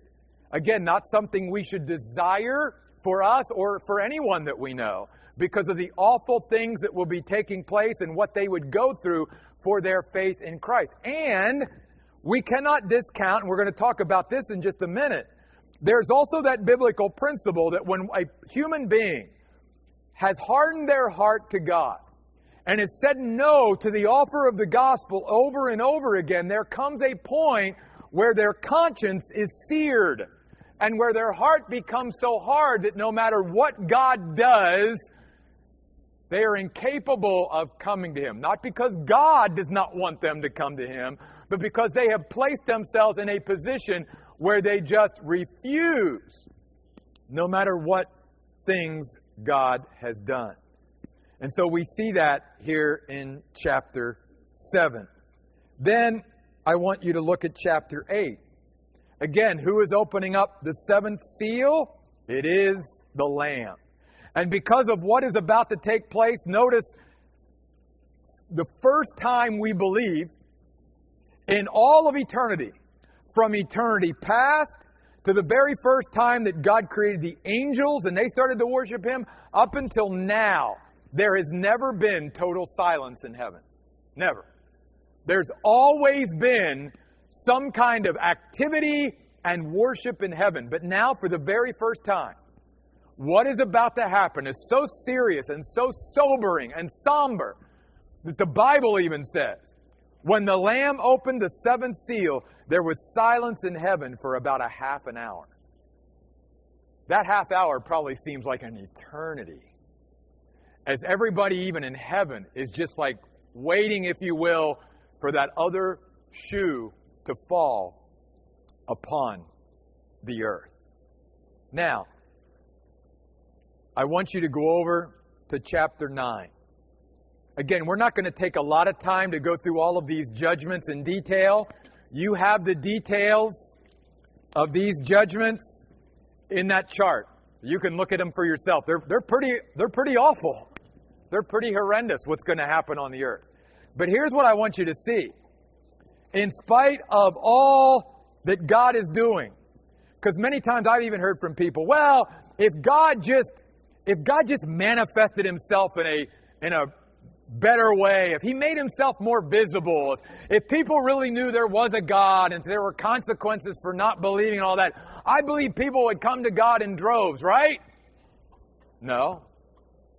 Look at chapter 9, verses 20 and 21. These verses, along with another one that I'm going to show you, show us the hardness of the human heart. Because the Bible teaches us that in spite of all the judgments being poured out on the world, and not only that, not just the judgments of God, but think about what's going on even between humanity here. That the Antichrist is now in charge. And that there's just, we think human beings treat each other terrible now, and they do. Jesus even said, as we get closer to the end, the love of many people on earth is going to grow cold. I hate to tell you, but we're in that right now, right? I mean, love is growing colder and colder. And people are becoming more and more cruel to each other. And there's more and more violence. And people lose their temper quicker. And people have a shorter fuse. It's part of the reason why we have, the road rage that we do. And people just up and just killing people over even the slightest of offense. Why is there all this anger and bitterness and rage and frustration? I'm telling you, it is the work of not only the demonic forces, but it is the result of human beings who have turned their backs on God and on His love. And there's no love in their life, and there's no love in their heart, and therefore they treat each other very, very coldly and cruelly. And we can only imagine how that's going to multiply during the tribulation period.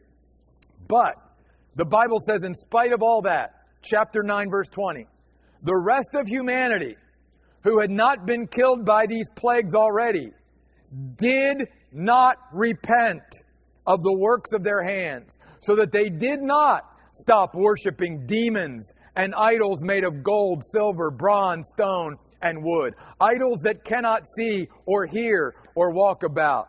Furthermore, they did not repent of their murders, of their magic spells, of their involvement with sorcery and the occult, of their sexual immorality, or of their stealing.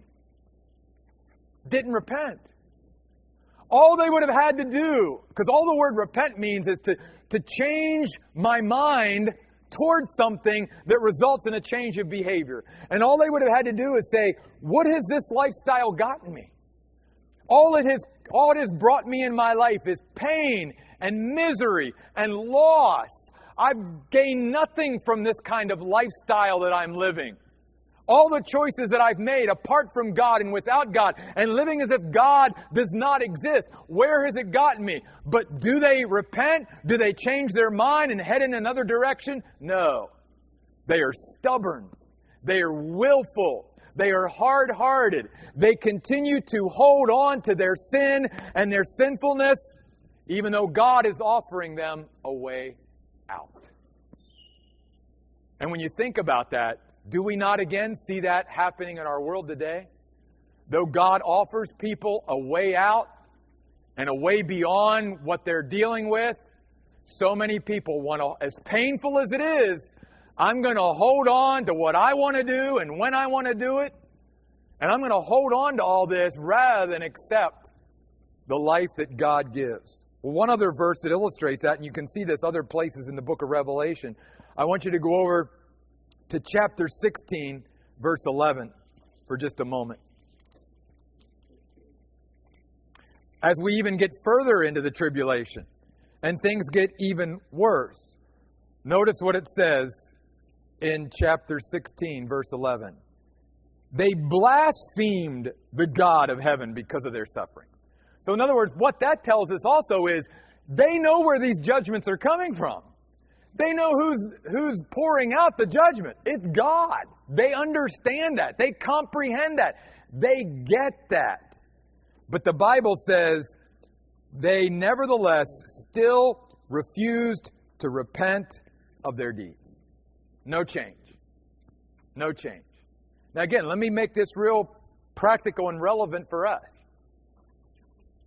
Do we not know people that no matter how much we plead with them and we pray for them and pray over them and we even know, we see the pain that they're going through because of their choices.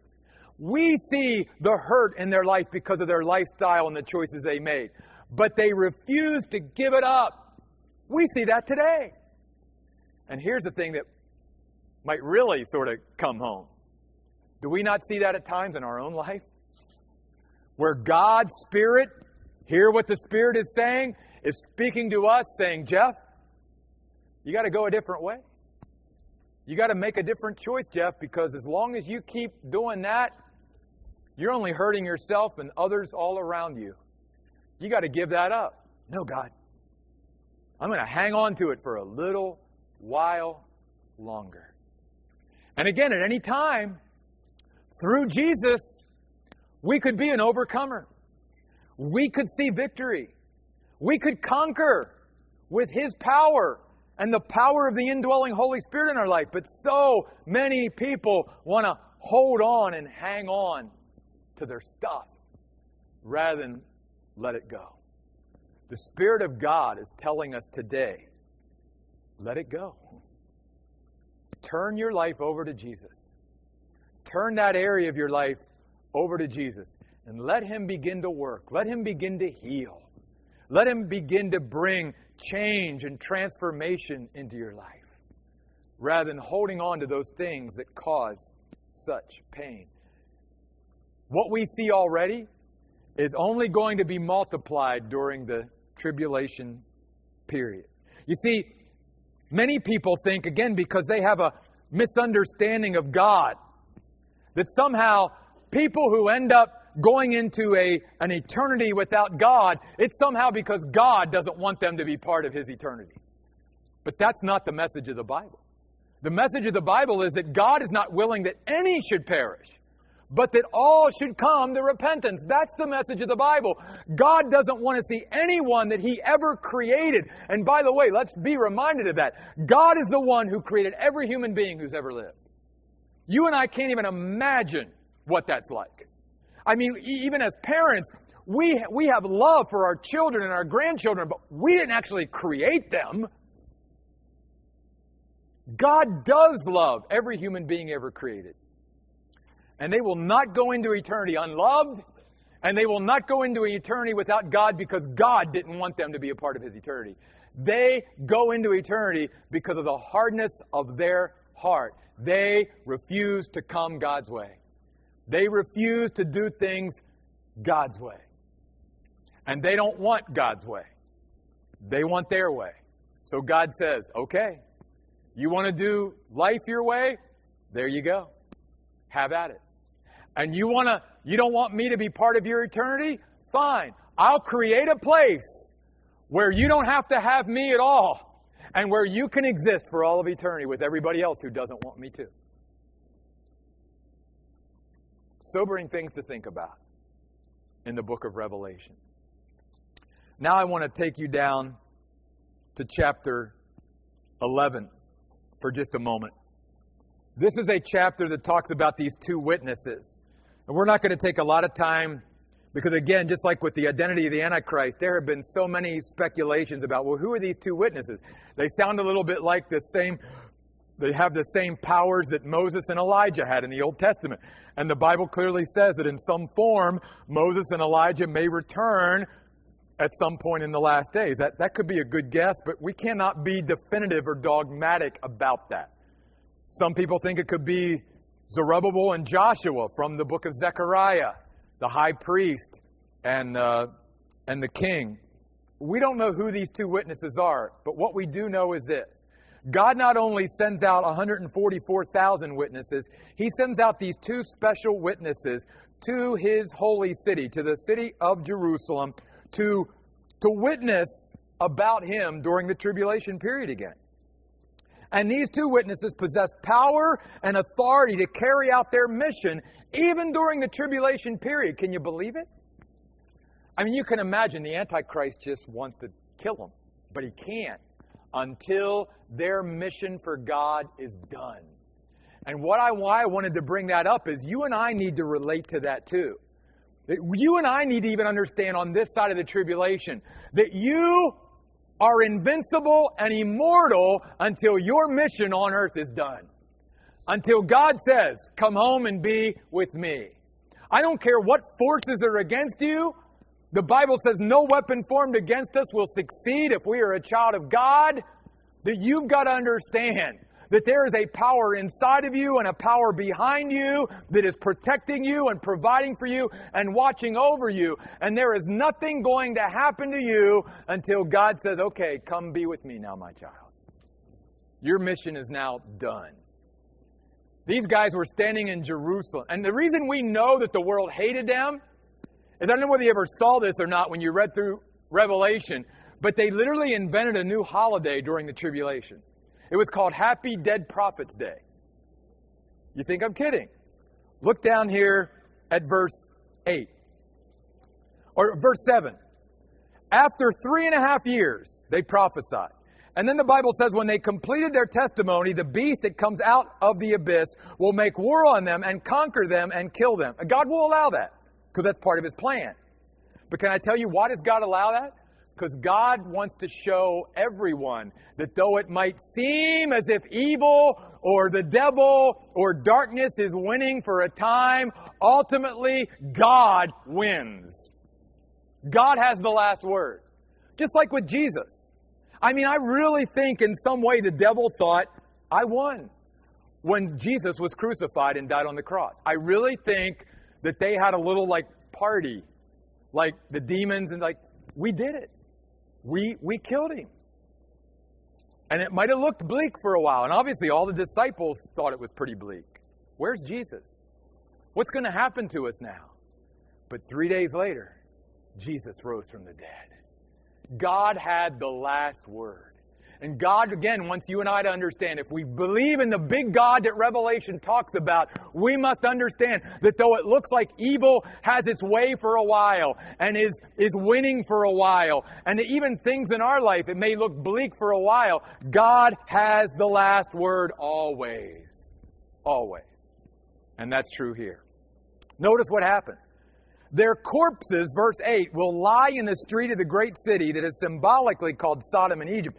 The reason it's called symbolically that is because Jerusalem at this point in history is no better than the cities of Sodom and Egypt, where their Lord was also crucified. That's one of the clues that we know it's actually Jerusalem that's being talked about here. For 3.5 days, those from every people, tribe, nation, and language will look at their corpses. How gross is that? Because they will not permit them to be placed in a tomb. And those who live on the earth, notice, will rejoice over them and celebrate, even sending gifts to each other. It's like a tribulation Christmas party. We're going to send gifts to each other and rejoice because these two prophets of God are dead. Can I tell you, that also illustrates for us the hatred that unbelieving world and the demonic world have against not only Jesus and His Word, but against His people. And that's why God is saying, you got to be strong in me. Because even before the tribulation happens, the world is not going to be friendly towards Christians and towards the message of Jesus Christ. It's going to be hard to stand up for Jesus Christ in the world in which we live. And we better learn to have a spiritual backbone and spiritual strength in our lives, or else we will be like that turtle that just sort of hides in its shell and hides its light. And Jesus said, don't hide your light. Don't put your light under a bushel that people can't see.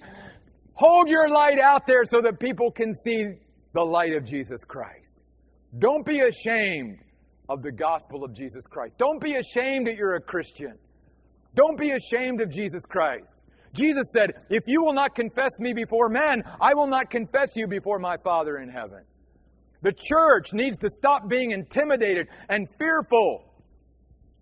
And we need to rise up and be who God calls us to be.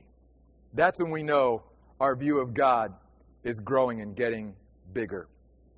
Then here's another fascinating thing we learn from the book of Revelation. If you go over to chapter 12, I already in the first 6 verses gave you the characters there, so I'm not going to go back over that. But notice in chapter 12, verse 7, there's a war that breaks out in heaven.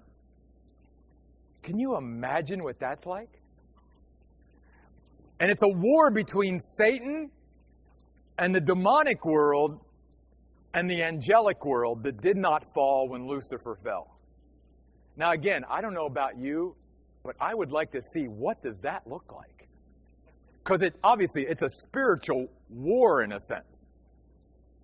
And some even Christians are like, why is Satan even in heaven?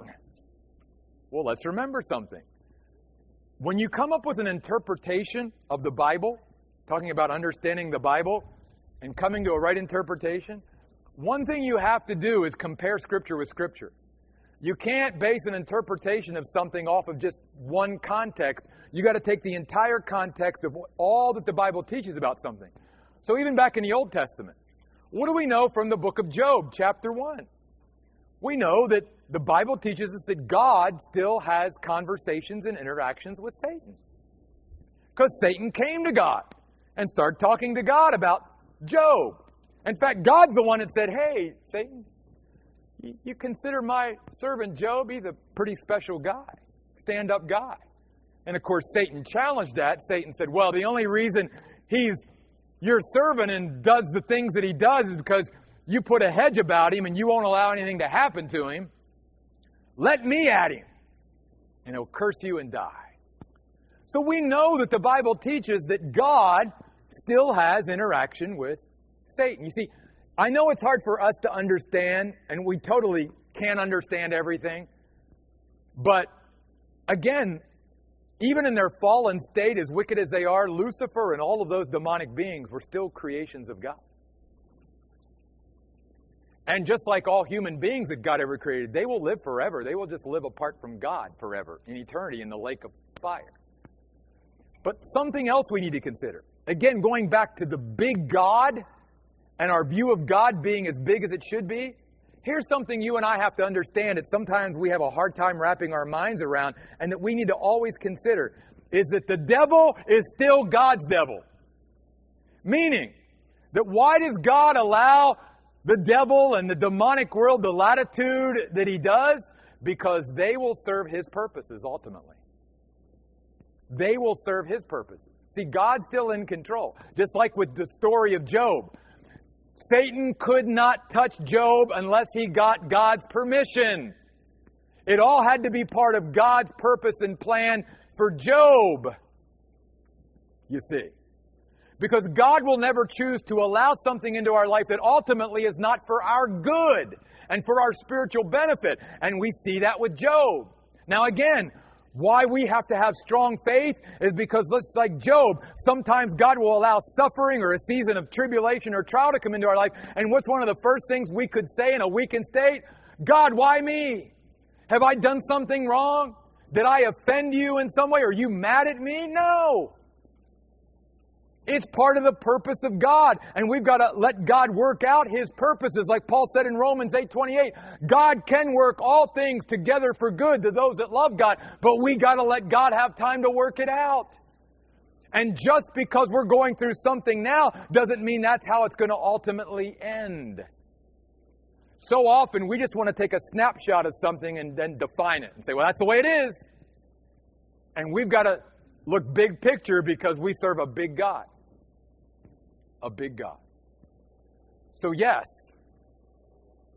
God still allows the approach of fallen angels into His presence. But the Bible says that war broke out in heaven, verse 7, and Michael and his angels fought against the dragon, and the dragon and his angels fought back. The dragon, Satan, was not strong enough to prevail, so there was no longer any place left in heaven for him and his angels. So finally, the huge dragon, the ancient serpent, the one called the devil and Satan. So again, if you just keep reading, you get you get the meaning. So often people are like, well, there's too many symbols in the Bible. Who's the dragon? Just keep reading. You'll find out. The Bible tells you who the dragon is. It's the devil. It's Satan. who deceives the whole world, was thrown down to the earth, and his angels along with him. And notice again what happens after that. Worship of God. A loud voice in heaven says, now the salvation and the power and the kingdom of our God and the ruling authority of his Christ have now come. Because the accuser of our brothers and sisters, the one who accuses them day and night before our God, has been thrown down. But notice, they overcame him by the blood of the Lamb and by the word of their testimony. And they did not love their lives so much that they were afraid to die. Therefore, you heavens rejoice, and all who reside in them. But woe to the earth and the sea, because the devil has come down to you, and he's filled with terrible anger, because he knows that he only has a little time. Now, that's a key. See, even at that point in the tribulation, the devil knows it's not long before God's going to send me to the lake of fire. And even to the bottomless pit during the millennial kingdom. I don't have a lot of time left. So he really concentrates, and sort of, as we would say, all hell breaks loose. Can I tell you, back it up just a little bit more. Satan and his demons are very smart, obviously. They also know that we're getting very close to the return of Christ, to the rapture. And so they know that the time to even persecute the church and hurt God's people and diminish the witness of the church, they've only got a short time left. And I believe that's why we have entered into a season, even as the church, where there is an all-out onslaught by the demonic world against God's people like never before. And why the church needs to be as strong as ever, because we are living in a day and age where I believe the demonic world knows that their time is short, and they're not holding anything back. And if they're not holding anything back, how much more does that behoove us as believers in Jesus Christ to make sure that we are living devoted, committed lives, and like never before, to put Jesus Christ first in our life, to seek first the kingdom of God and his righteousness, and all those other things will be added unto us. So this war takes place. But did you notice something else about the war? Did you notice God himself didn't even have to get involved? Because it wouldn't have been much of a war anyway. Because again, as much as we put Lucifer and the demonic beings on a pedestal, which we shouldn't, that they're just part of God's creation. There's a total separation between all that God created and the Creator. And God the Father, God the Son, and God the Holy Spirit are on a whole different plane than anything that they created. Anything that they created, including Lucifer, can't hold a candle to God at all. So you notice here that God didn't even have to get involved in the war. Michael, the archangel, as the Bible talks about him, and his angels like Gabriel and others, they defeated Satan and his angels without God even getting involved. And let's not forget something. These angels like Michael and Gabriel and others that are identified in the Bible, does not the Bible teach us that these are ministering spirits, the book of Hebrews, sent forth to minister to us who are heirs of salvation? Do you not realize that God not only watches over you as one of his children, but that he has myriads upon myriads, legions upon legions of angels that he can send around us and to our lives every day to minister to us? In fact, Jesus even said, could I not call legions of angels to come and rescue me from this fate? Absolutely. We've got to remember that story from 2 Kings. I love it. It's one of my favorite stories in the Bible. I shared it just a couple Wednesday nights ago at Bible study, where Elisha is surrounded with his servant Gehazi by the Sumerian army. And the servant comes in and says, Elisha, we're cooked. Why? Why are we cooked? Because the whole Sumerian army is surrounding us. And Elisha says, oh God, open the eyes of my servant so that he can see. And the Bible says that God answered his prayer, and all of a sudden Gehazi looked up and he saw this angelic army surrounding the army of Samaria. And then Elisha said, God's got a bigger army than any human army you'd ever run into. Again, big God with great resources. Do not be afraid. Well, let's move on. We've got to get moving here. I want to go to chapter 15 Again, I want to show you worship. Look at verse 3. They sang the song of Moses, the servant of God, and the song of the Lamb. Great and astounding are your deeds, Lord God the all-powerful. Just and true are your ways, King over the nations. Who will not fear you, O Lord, and glorify your name, because you alone are holy. All nations will come and worship before you, for your righteous acts have been revealed. You see the worship of God continually throughout the book of Revelation. And one day, folks, you and I will be there. Let's get to chapter 16. I want to show you this. In chapter 16, the culmination is the very last event of the tribulation. It's what is called the Battle of Armageddon. And the only reference to the word Armageddon that's found in the Bible is actually found in chapter 16 of Revelation, verse 16. Now the spirits, and isn't that interesting? I believe that there's going to be demonic spirits, again, leading and influencing the kings of the earth and the nations and the political people of the earth to come and gather their armies together at a place that is called Armageddon or Harmageddon in the Hebrew language. Now, again, so many people get caught up with the whole concept of Armageddon and where it's going to take place. We don't know exactly where this place is. We believe, based upon the word here, that it's probably a place that edges up to the city of Megiddo, the ancient city of Megiddo, which was surrounded by mountains. And then there was this huge valley called the Valley of Megiddo, or the Valley of Jehoshaphat, that sort of was there embedded around the mountains. And the reason why we believe that that's the place where this battle is going to take place is because that has been the site of major battles throughout world history. As some generals have even said, and these are people that aren't even Christians and don't believe the Bible, several generals down through history have said, if you wanted a world war and you wanted to pick out a geographical spot on the map in the world where to have a war where armies would gather together, this would be the place. The Valley of Megiddo, there in Palestine. So we believe that that's where. But here's the thing about the Battle of Armageddon. It really isn't a battle. If you read further on, you understand that all these armies of the world come together, and they're going to come against the people of God gathered there. And all of a sudden, the second coming of Jesus comes, and there is no battle. There's no war. The Bible says Jesus speaks a word and it's done. It's over with just the power of His word. So really, it's a misnomer to say the Battle of Armageddon, because that sort of conjures up that there's actually going to be fighting and stuff involved. There really isn't. Jesus Christ is going to finally squelch all world rebellion against His kingship once and for all. Let's talk for a few moments about chapter 17 and 18. I'm not going to talk too much about that, but I want to say this. Chapter 17 of Revelation is all about God's judgment on false religion. It's described here as the great prostitute, which isn't that interesting, because I think a lot of false religion is all about money and making money the God rather than the worship of God. And we even see that today, where even in church, money can become the driving force of everything rather than focusing on the worship of God.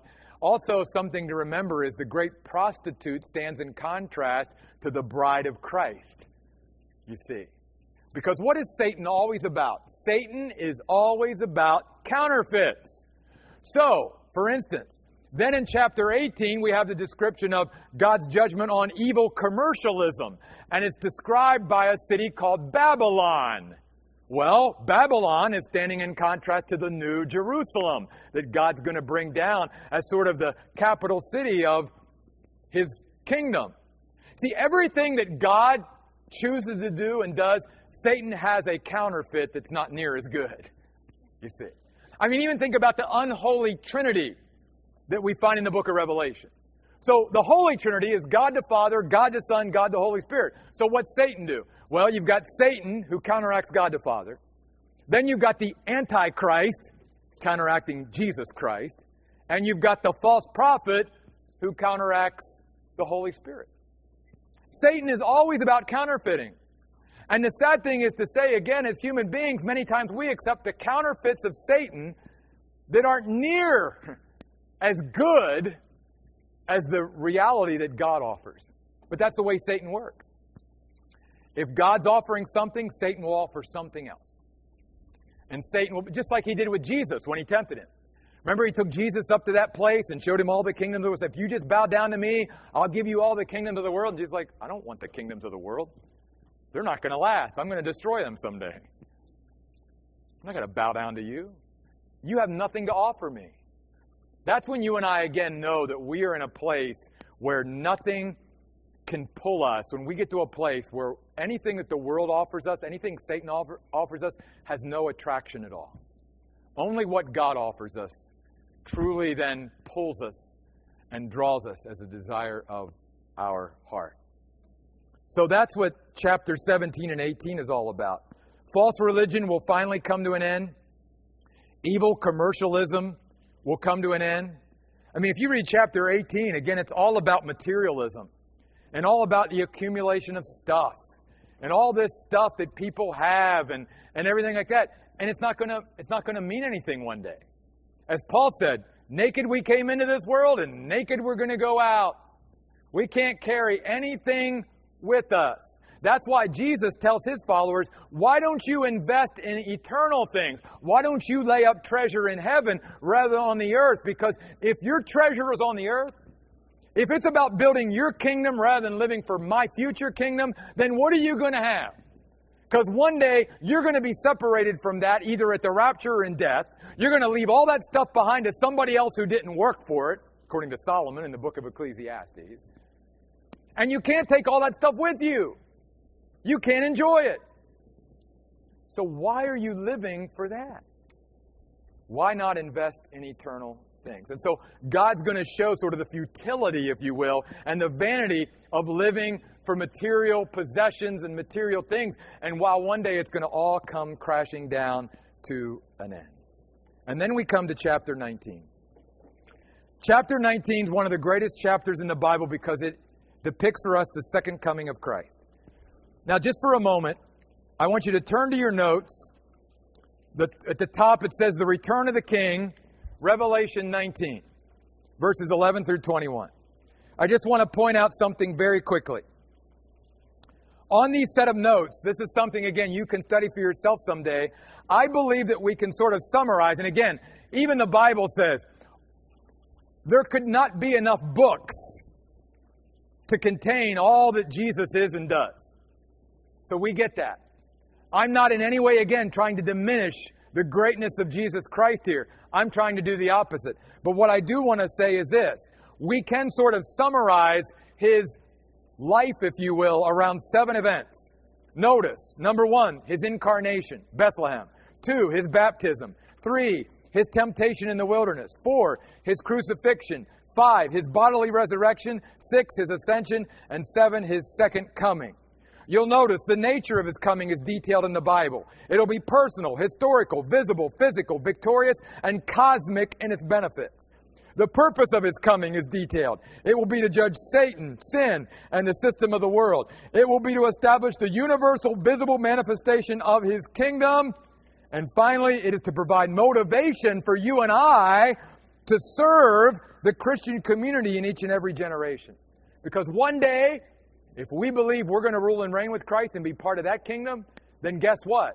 Our role and responsibility in Christ's kingdom is going to be based on our faithfulness to his kingdom now. That's what the Bible teaches. That's why I tell people, when Christians say, well, you know what? I don't care about serving the Lord or being part of a local church and all that, because I know I'm saved and I'm going to heaven when I die. That's all that matters to me is I just make it. I'm like, then you really don't have a very high view of God. You don't have a very high view of yourself. Because do you realize that God has told you in his word, if you're listening, that your role and responsibility throughout eternity is going to be based on your Christian life here? If you were faithful, Jesus says, over a few things, I will make you faithful over many things. Read all those parables in the Gospels. Over and over again, Jesus tried to exhort his followers.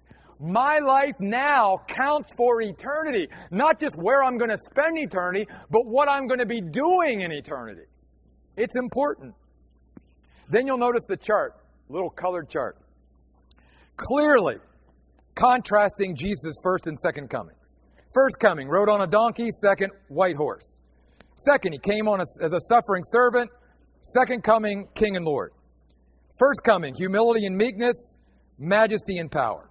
First coming, suffer the wrath of God for sinners, come to establish the kingdom of God for saints. First coming, rejected by many as the Messiah. Second coming, will be recognized by all as Lord. Remember what Paul said into Philippians? Every knee will bow, every tongue will confess that Jesus Christ is Lord to the glory of God the Father. Because God has given him a name above every name. First coming, he came to seek and save the lost. Second coming, he will come to judge and rule as king. You see, a kingdom, the kingdom of God, has been predicted and prophesied throughout Scripture. Well, you can't have a kingdom without a king. Guess who's the king? Jesus. And guess now, the kingdom of God exists today in a now, not yet way. Because Jesus' kingdom exists now in the hearts of those of us who believe in him. That's why Jesus said, the kingdom of God stands in front of you now. And for those of us who believe in Jesus, he is exerting his rule and reign, if you will, through us. But one day, he's literally, visibly, physically going to rule the earth for 1,000 years, and he's going to use us to help him. Something to look forward to. First coming, he came as God incognito, except for that one time on the Mount of Transfiguration where he sort of flashed his glory. But in the second coming, he will come as God in all his splendor. All right. So back to Revelation chapter 19. We see the triumph of Christ, the warrior king. Notice, the King of Kings is coming again. Then I saw heaven open, John said, chapter 19, verse 11. And here came a white horse. The one riding it was called Faithful and True, and with justice he judges and goes to war. His eyes are like a fiery flame, and there are many diadem crowns on his head. He has a name written that no one knows except himself. He is dressed in clothing dipped in blood, and he is called the Word of God. And the armies that are in heaven, dressed in white, clean, fine linen, were following him on white horses. From his mouth extends a sharp sword, so that with it he can strike the nations, and he will rule them with an iron rod. And he stomps the winepress of the furious wrath of God, the all-powerful. He has a name written on his clothing and on his thigh, King of Kings and Lord of Lords. Oh, my friends, I hope you believe in that Jesus today. Remember what Revelation 11 says. One day the kingdom of this world will become the kingdom of our Lord and of his Christ, and he will reign forever and ever. I love Handel's Messiah. I can't go a Christmas without listening to Handel's Messiah. I love those songs because it reminds us that even as he came in humility at his birth in Bethlehem to be our sin bearer and to ultimately die on the cross, he also came to reclaim a kingdom for us and to be king over this earth. And one day he will be recognized as king by every person and every nation on the earth. King of kings and Lord of lords. I hope that that's your view of who Jesus is today. The King of kings and Lord of lords.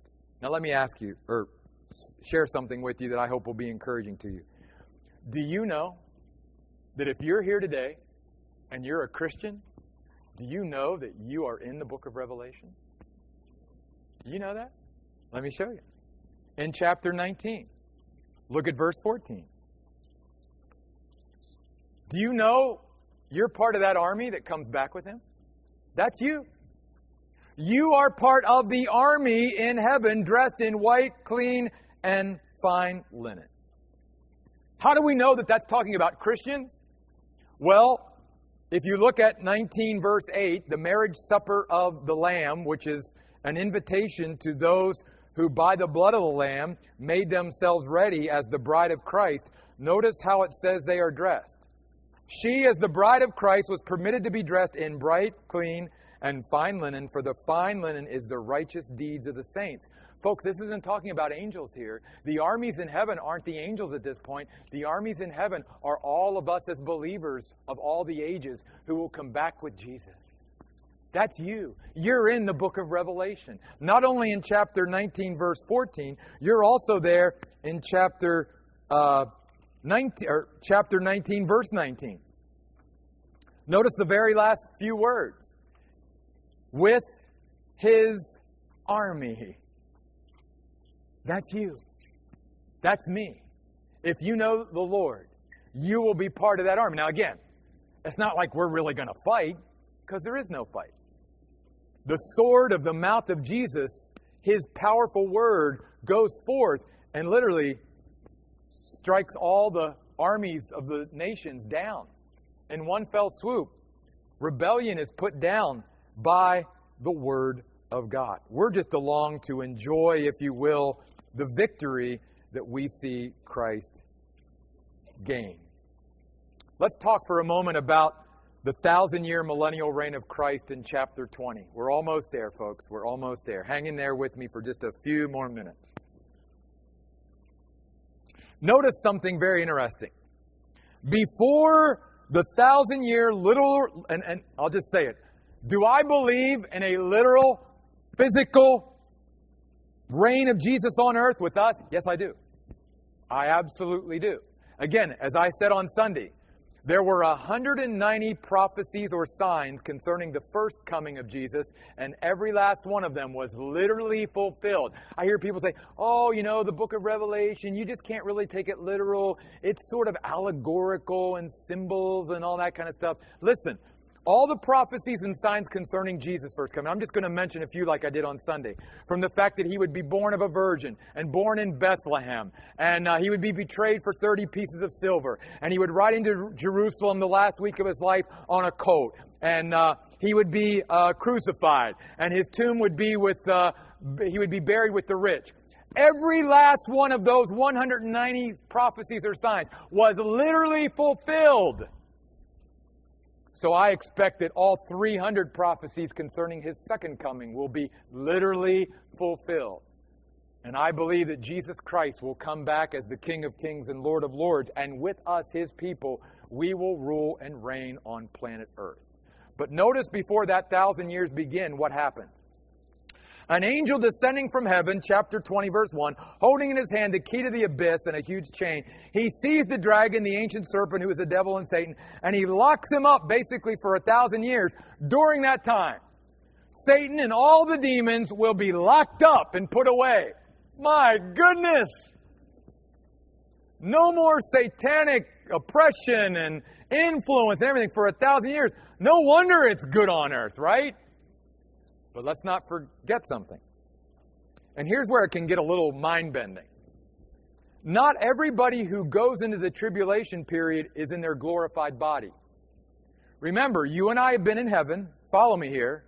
We come back in our glorified body to be with Jesus, to enter into the millennial kingdom in our glorified body. But there will be those who come out of the tribulation still alive in their non-glorified body, who obviously during that 1,000-year period will have children, will get married, will populate the earth once again, because much of the earth has been unpopulated through the tribulation period. Many people have died. And so there's going to be this weird sort of mashup, if you will, during the tribulation period between those of us in our glorified bodies who are ruling and reigning with Christ, alongside of people who are not in their glorified body, who are living sort of like we are, but yet under the rule of Jesus Christ without satanic influence. I know, it's sort of like, wow, that's going to be strange. You're right. But then notice, it says in verse 7 of chapter 20, after this 1,000 years is over, and by the way, let me look at verse 6 real quick. Notice it says, they will reign with him for 1,000 years. That's us too. We're in book of Revelation. You and I are promised to rule and reign with Jesus on the earth. That's you. Write your name there. That's me. But when the 1,000 years are finished, notice what God does. Satan will be released from his prison and will go out to deceive the nations at the four corners of the earth, Gog and Magog, to bring them together for a battle. That's why it's technically not correct to say that the Battle of Armageddon is the last battle, because it's really not. The battle of what we call Gog and Magog here at the end of the 1,000-year millennial reign of Christ is actually the very last battle that will ever be fought on earth. To bring them together for the battle. They are as numerous, notice, as the grains of sand in the sea. In other words, there's a huge amount of people now on the earth who are now in rebellion against God. You see, during the 1,000-year millennial reign of Christ, the reason why the Bible says He will rule them with the rod of iron is people born during the millennial reign of Christ in natural bodies, and people who enter the millennial reign of Christ in their natural bodies, they will have to outwardly conform to His rule. In other words, they will have to do what Jesus says. But that doesn't mean in their heart they want to.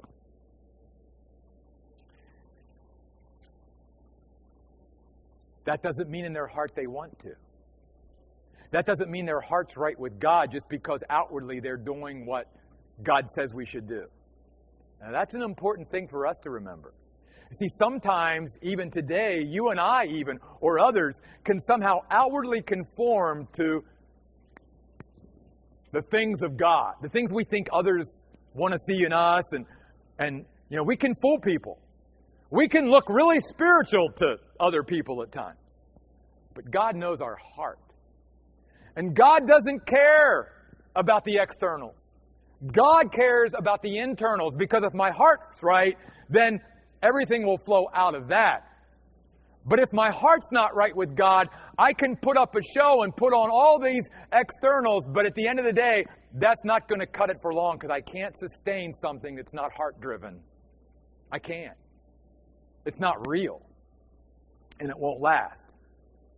So what this shows, first of all, is again the wickedness of the human heart apart from satanic influence.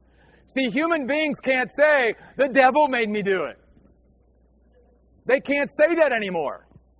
Because for that whole 1,000 years, part of the reason why people ask me, why does God remove Satan for 1,000 years during the millennium reign? So that human beings can't have the excuse, well, the reason I never got on board with God and my heart wasn't right with God was because Satan influenced me. I had demonic influence in my life. God's going to remove all that. And then when God allows Satan and the demonic world back into the world to sort of, at least gather, sort of lead all those who want to be in rebellion against God for one final rebellion, what's that show us, and why does God do that? Because God wants to show us that even though He and the demonic world was confined for 1,000 years, literal years, their heart and desires did not change towards God.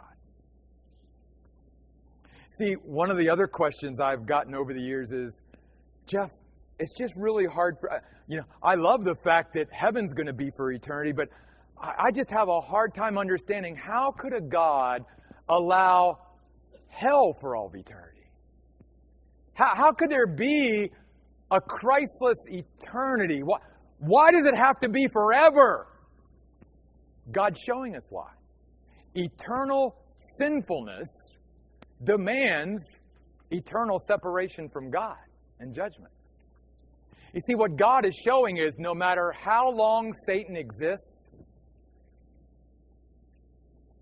Satan's heart will never change towards God. So that's why God says, for all of eternity, Satan, you and your demonic force will be over there. And that's the way it is with some human hearts. And that's why hell will be for all of eternity. Because eternal sinfulness requires eternal separation from God. God is a holy God. God cannot abide sin. And God one day is going to say, okay, that's where your heart's at. And here's the thing. If God went back to them 10 million years from now and said, Want to change? I know it's hard for us to understand, but they would go, no, I'm good. Because I don't want any parts of you. I still want to do things my way. I want to be in control. I want to be the leader of my life. And let's remember something very sobering. What this also reminds us of is this. And this should be something that really sort of makes every day, in fact, every hour and minute that you and I live as human beings on this earth, it should raise the value of our lives and what we do and who we interact with every day. Because as you even look around at this room, almost 200 people here, do you realize every person that your eyes sees, that they are immortal? That you and everyone around you will exist somewhere forever? Because that's the way God made it. That's why even Lucifer and the fallen angels, the demons, they exist forever. Nothing God ever created, He will annihilate. There is no such thing in the Bible as annihilationism, even though that's a popular false teaching today. That is not biblical. The Bible clearly teaches that part of the value and why we don't see people even putting value on human life anymore and why they take human life so casually today is because we have forsaken God and we have forgot the value that God places on life. And the fact that we're just not existing for a few years, you and I as human souls that God breathed into, we will exist forever. And that every human being that you and I come in contact with every day is an immortal. At one point in history, they're either going to exist forever in heaven with God, or they're going to exist forever in the lake of fire without God.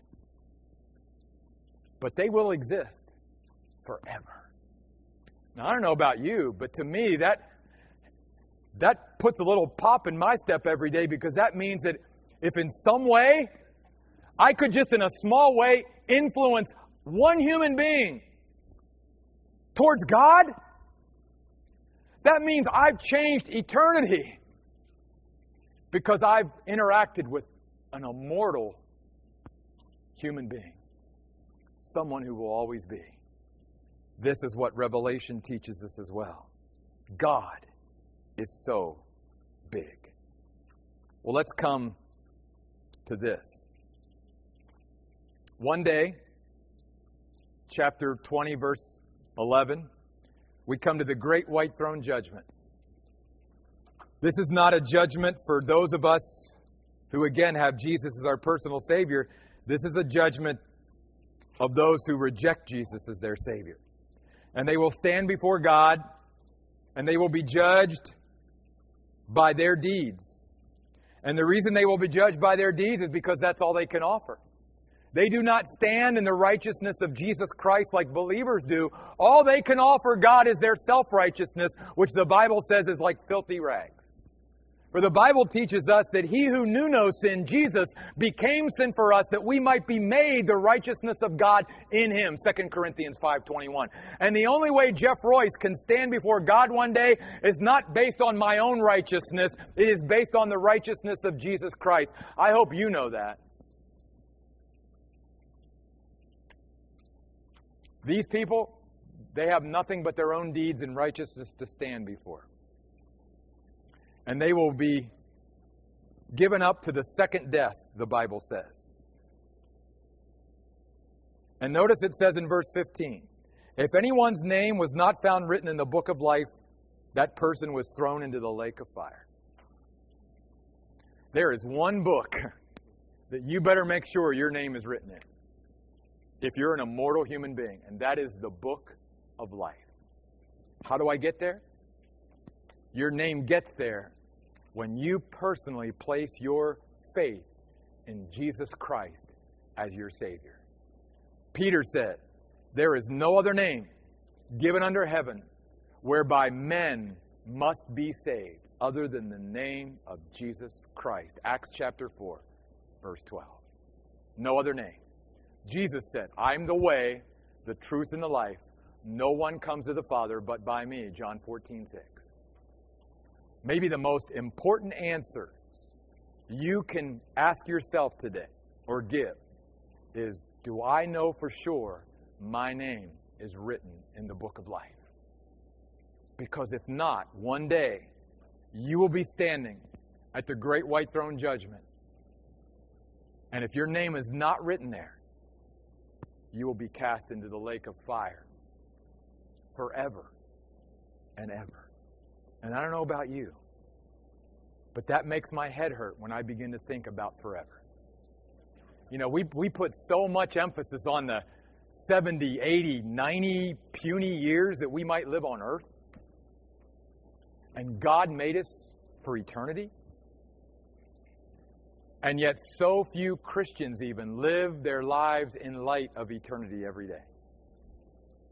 I think the book of Revelation is telling us we better start living in light of what we know is sure to come. Because all the way back even in the book of Revelation chapter 1, verse 1, listen to this. The revelation of Jesus Christ, which God gave him to show his servants, which must happen very soon. See, from God's perspective, it's certain this is going to happen. It's not a matter of if, it's just a matter of when. I hope we all realize that. Well, how about this? Let's end on a happier note, shall we? Let's go into chapter 21. The new heaven and the new earth. What will eternity be like for those of us that know the Lord? I'm going to give you 5 things. First of all, we will enjoy a new heaven and a new earth because the first heaven and the first earth, God is going to destroy. So let me just say this real quick.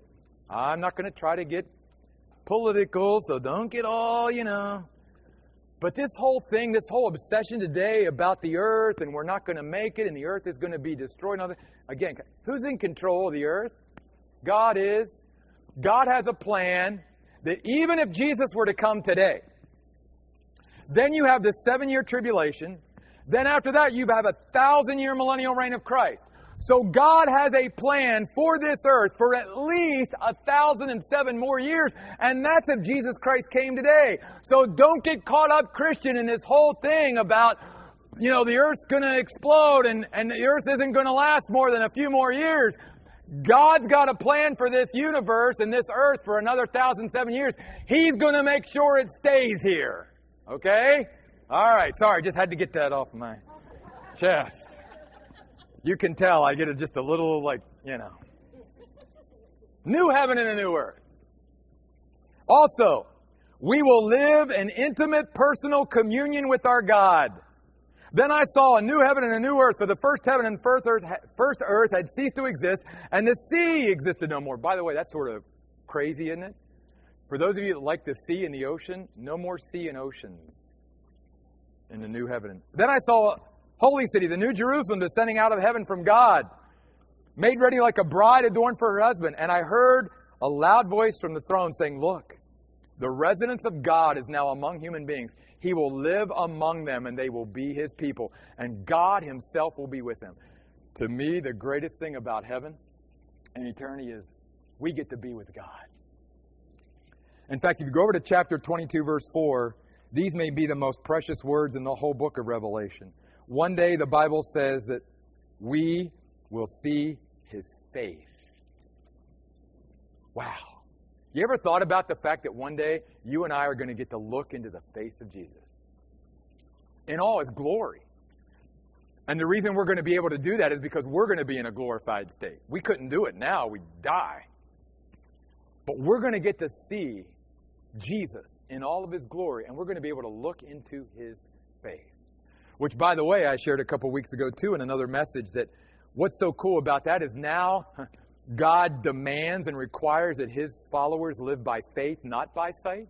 But one day when we get to glory, we won't have to live by faith anymore. We will have sight. We'll be ready. We'll see Jesus. We're going to see heaven. We're going to see it all. We'll not be required to ever live by faith again because it'll all be right there for us.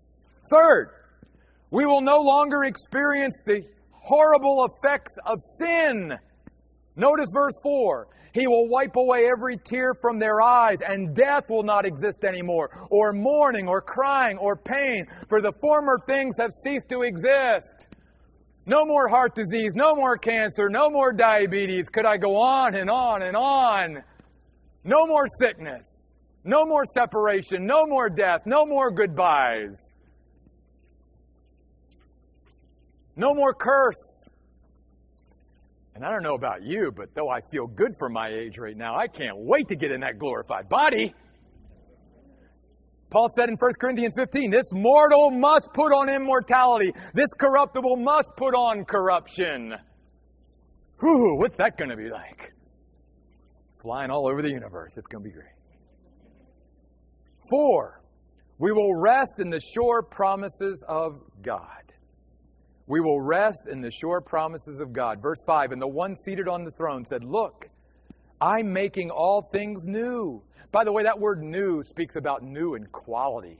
It's not just going to be new as far as, oh, I've never seen that before. It's going to be the highest quality you could ever imagine. And by the way, I think I shared this, and it was so encouraging to some of our people here at the Oasis. I want to share it here today. That when Jesus said in John 14, I go to prepare a place for you, do you realize that Jesus is saying, I love you so much. And because I created you, I know you better than you even know yourself. I know every detail about you. The place I'm creating for you is a personal space that I'm decorating and making just for you. That when you get there, you're going to have your own personal space in this new Jerusalem, which is sort of the capital city of the new heaven and the new earth. And I'm going to make a space just for you. And I just have to believe that even though I think I know some of the things that are going to be there in my personal space, things like pan of brownies, things like that, that I'm going to be blown away when I get there and go, wow, Jesus, that's even better than I could ever imagine, because that's the kind of God, again, that we serve. It is a God that Paul said can do exceedingly abundantly above all that we could ever ask or think. We will rest in the sure promise of God. Notice what he says. Write it down, because these words are what? Reliable and true, dependable, trustworthy. Use whatever synonym you want to use there. God is saying, rest in my promises. Really, throughout all of eternity. And then finally, we will live as God's adopted children with no fear of the second death. He said to me, it is done. I am the Alpha and the Omega, the beginning and the end. To the one who is thirsty, I will give water free of charge from the spring of the water of life. One of the favorite descriptions of eternity is this water. Excuse an oasis. Fountains. It is big in the New Jerusalem. God's going to have places of water, even though there's no more sea and no more ocean. God's going to have places, and it just reminds me of what Jesus said to the woman at the well. I have this water of life that if you would just partake of it, you'd never be thirsty again. There's going to be this nourishing and healing and refreshing water in eternity. And then it goes on to say, the one who conquers, there it is again, will inherit these things. I will be his God, and he will be my son. But to the cowards, unbelieving, detestable persons, murderers, the sexually immoral, and those who practice magic spells, idol worshippers, all who lie, their place will be in the lake that burns with fire and sulfur. That is the second death. What a contrast between the destinies of believers and unbelievers from the book of Revelation. Look again, and then let me go back to Revelation chapter 21 and verse 9. This whole New Jerusalem. I wanted to point this out because I got a few minutes. Isn't it interesting? It was to me. It's interesting that history, going back to Genesis, starts in a garden, but it ends in a city. And I know a lot of times you and I, especially nowadays, when we think about cities conjure up congested and dirty and traffic and crime and, a lot of negative thoughts. But here's what we got to understand. Obviously, all that's going to be gone. The reason why God wants us to live in a city and together in communities is because that's the way God always designed it. God wants us to be with Him, and He wants us to be with others. He doesn't want us to be scattered and isolated from each other. He wants us to be together with each other.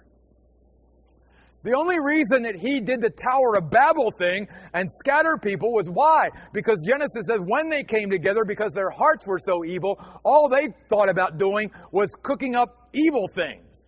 And God said, I've got to scatter you. But God actually wants to bring people together. He always intended for us to live in community with Him and with one another, which is why it started in a garden, but it ends in a city. Finally, Revelation chapter 22. 3 invitations. In chapter 22, verse 6 through 9, he invites the church. In chapter 22, verses 10 through 19, you'll see there in the notes, he invites the world. And finally, in chapter 22, verses 20 to 21, he invites the individual believer. Come. Come, he says. Always his invitation. Just like in Matthew 11, 28 and 29. Come unto me, all you who are weary and burdened, and I will give you rest. For my yoke is easy and my burden is light. Take my yoke upon you and learn from me, for you will find rest for your souls. Jesus has always extended his invitation. And here's what he says. I want you to note these as we close today. 3 times in the last chapter, okay?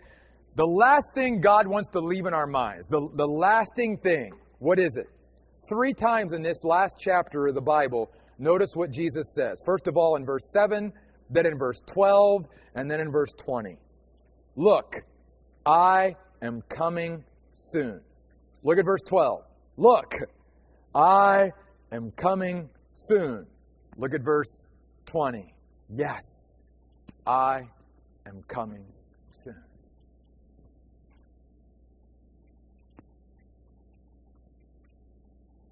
Are we ready?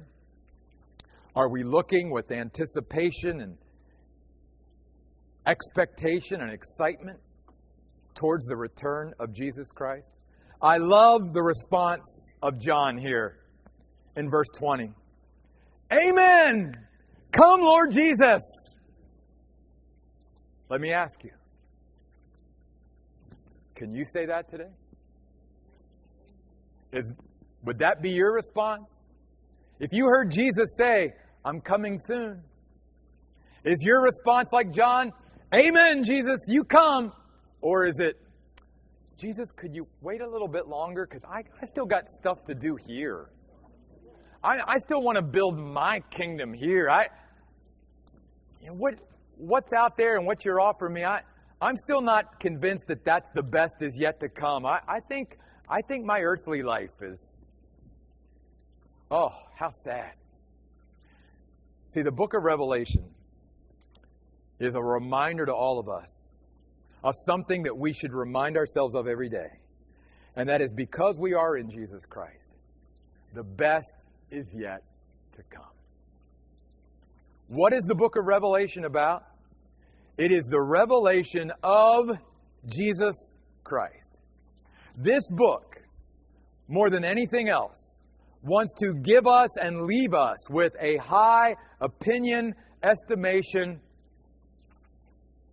and view of who Jesus is.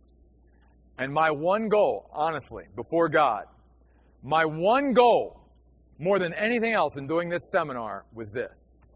I wanted everyone who was here today, if nothing else, if you didn't get anything else out of this today, my one goal was for everyone to leave here with a higher view of Jesus Christ than when you walked in. To leave here awed and inspired by Jesus, who He is, and what He has done for us, and what He is going to do for us one day. That is my desire. Hey, before we leave, just a couple of things. One, I just want to, again, thank you for putting up with 3 hours and 15 minutes of teaching the Bible. That's a long time to sit. And again, this day would not be possible without so many people pitching in. And I think I've recognized most of them. But I just want to say this was really a church project. It really was. From all the extra people who were here early to help my wife, set the tables up and put the tablecloths on and put the folders out and all of that, to all the people who we called upon to bring waters and coolers and all of that. I mean, you guys, you just knocked it out of the park and you made this all possible. And I just, as the pastor, just want to personally thank you for you making this possible. Because this wasn't just me. This was a church project of making this possible. So 2 things I'd like to leave with you today. 1, take that postcard of our next seminar with you today. We will be making those available in a couple weeks here at the Oasis.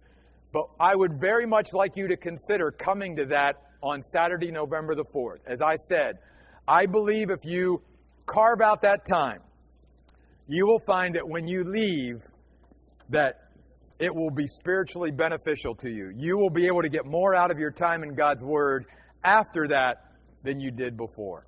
Something else that I wanted to do is, because so many are here today and you are not part of the Oasis, so you may not obviously even know about this, I thought some of you may be interested in these.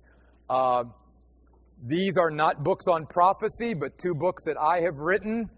And some of you may be interested in purchasing these. If you are, they will be available at the back table. I did a study on Psalms and Proverbs. All 150 Psalms and all 31 chapters of Proverbs are in this book. You could sort of use this as a daily devotion. And with, Christmas only less than 100 days away, things like this can even be a great gift for somebody if you want to give them the Word of God, because that's exactly what this is, the Word of God. I also wrote a daily devotion called Digging into Discipleship. It literally goes from January 1st of every year, even includes a leap year day in there, all the way through December 30th of every year. And many people say that they really enjoy going through a daily devotion every day. I know there's many better ones out there. My Utmost for His Highest and all those wonderful classics. But if you're looking for something new, we would certainly encourage you, if you want. Again, both of these are available back there, and my wife, and it looks like Marcia's going to help her out. We'll take care of you. Let's pray. God, thank you so very much for getting us through these 4 hours together. God, it has only been by your Spirit. These 4 hours are certainly a reminder of Zechariah 4:6, not by might, not by power, but by my Spirit, says the Lord. And God, we thank you that your Spirit empowers us and energizes us and even keeps us awake and alert that long, so that, Lord, we can begin to absorb just a little bit more of who you are, in your greatness, in your majesty, in your awesomeness. You are an incomparable God. There is no God like you. There is no one we could ever compare to you. And yet, God, you love us so much that you want to have an eternal relationship with us. You want to be near to us. You want to be close to us. God, that's more than we could ever even fathom. But God, we accept it by faith, and we trust in your word. And God, I pray today that our time in your word, in this great book, Revelation, has been profitable and beneficial for every person who's attended. They've taken quite a chunk out of their Saturday to be here today. And God, I pray that you would bless them, that you would show your favor to them, and that God, in some small way, this time together would be a time that would inspire and motivate them to live for Jesus like never before in the days in which we live. God, help us to be that light, both individually and as churches that you've called us to be. Help us not to hide our light like so many do, but help us to shine our light, that others may see our good and glorify our Father in heaven. These things we ask in Jesus' name. Amen. God bless you guys. Thank you.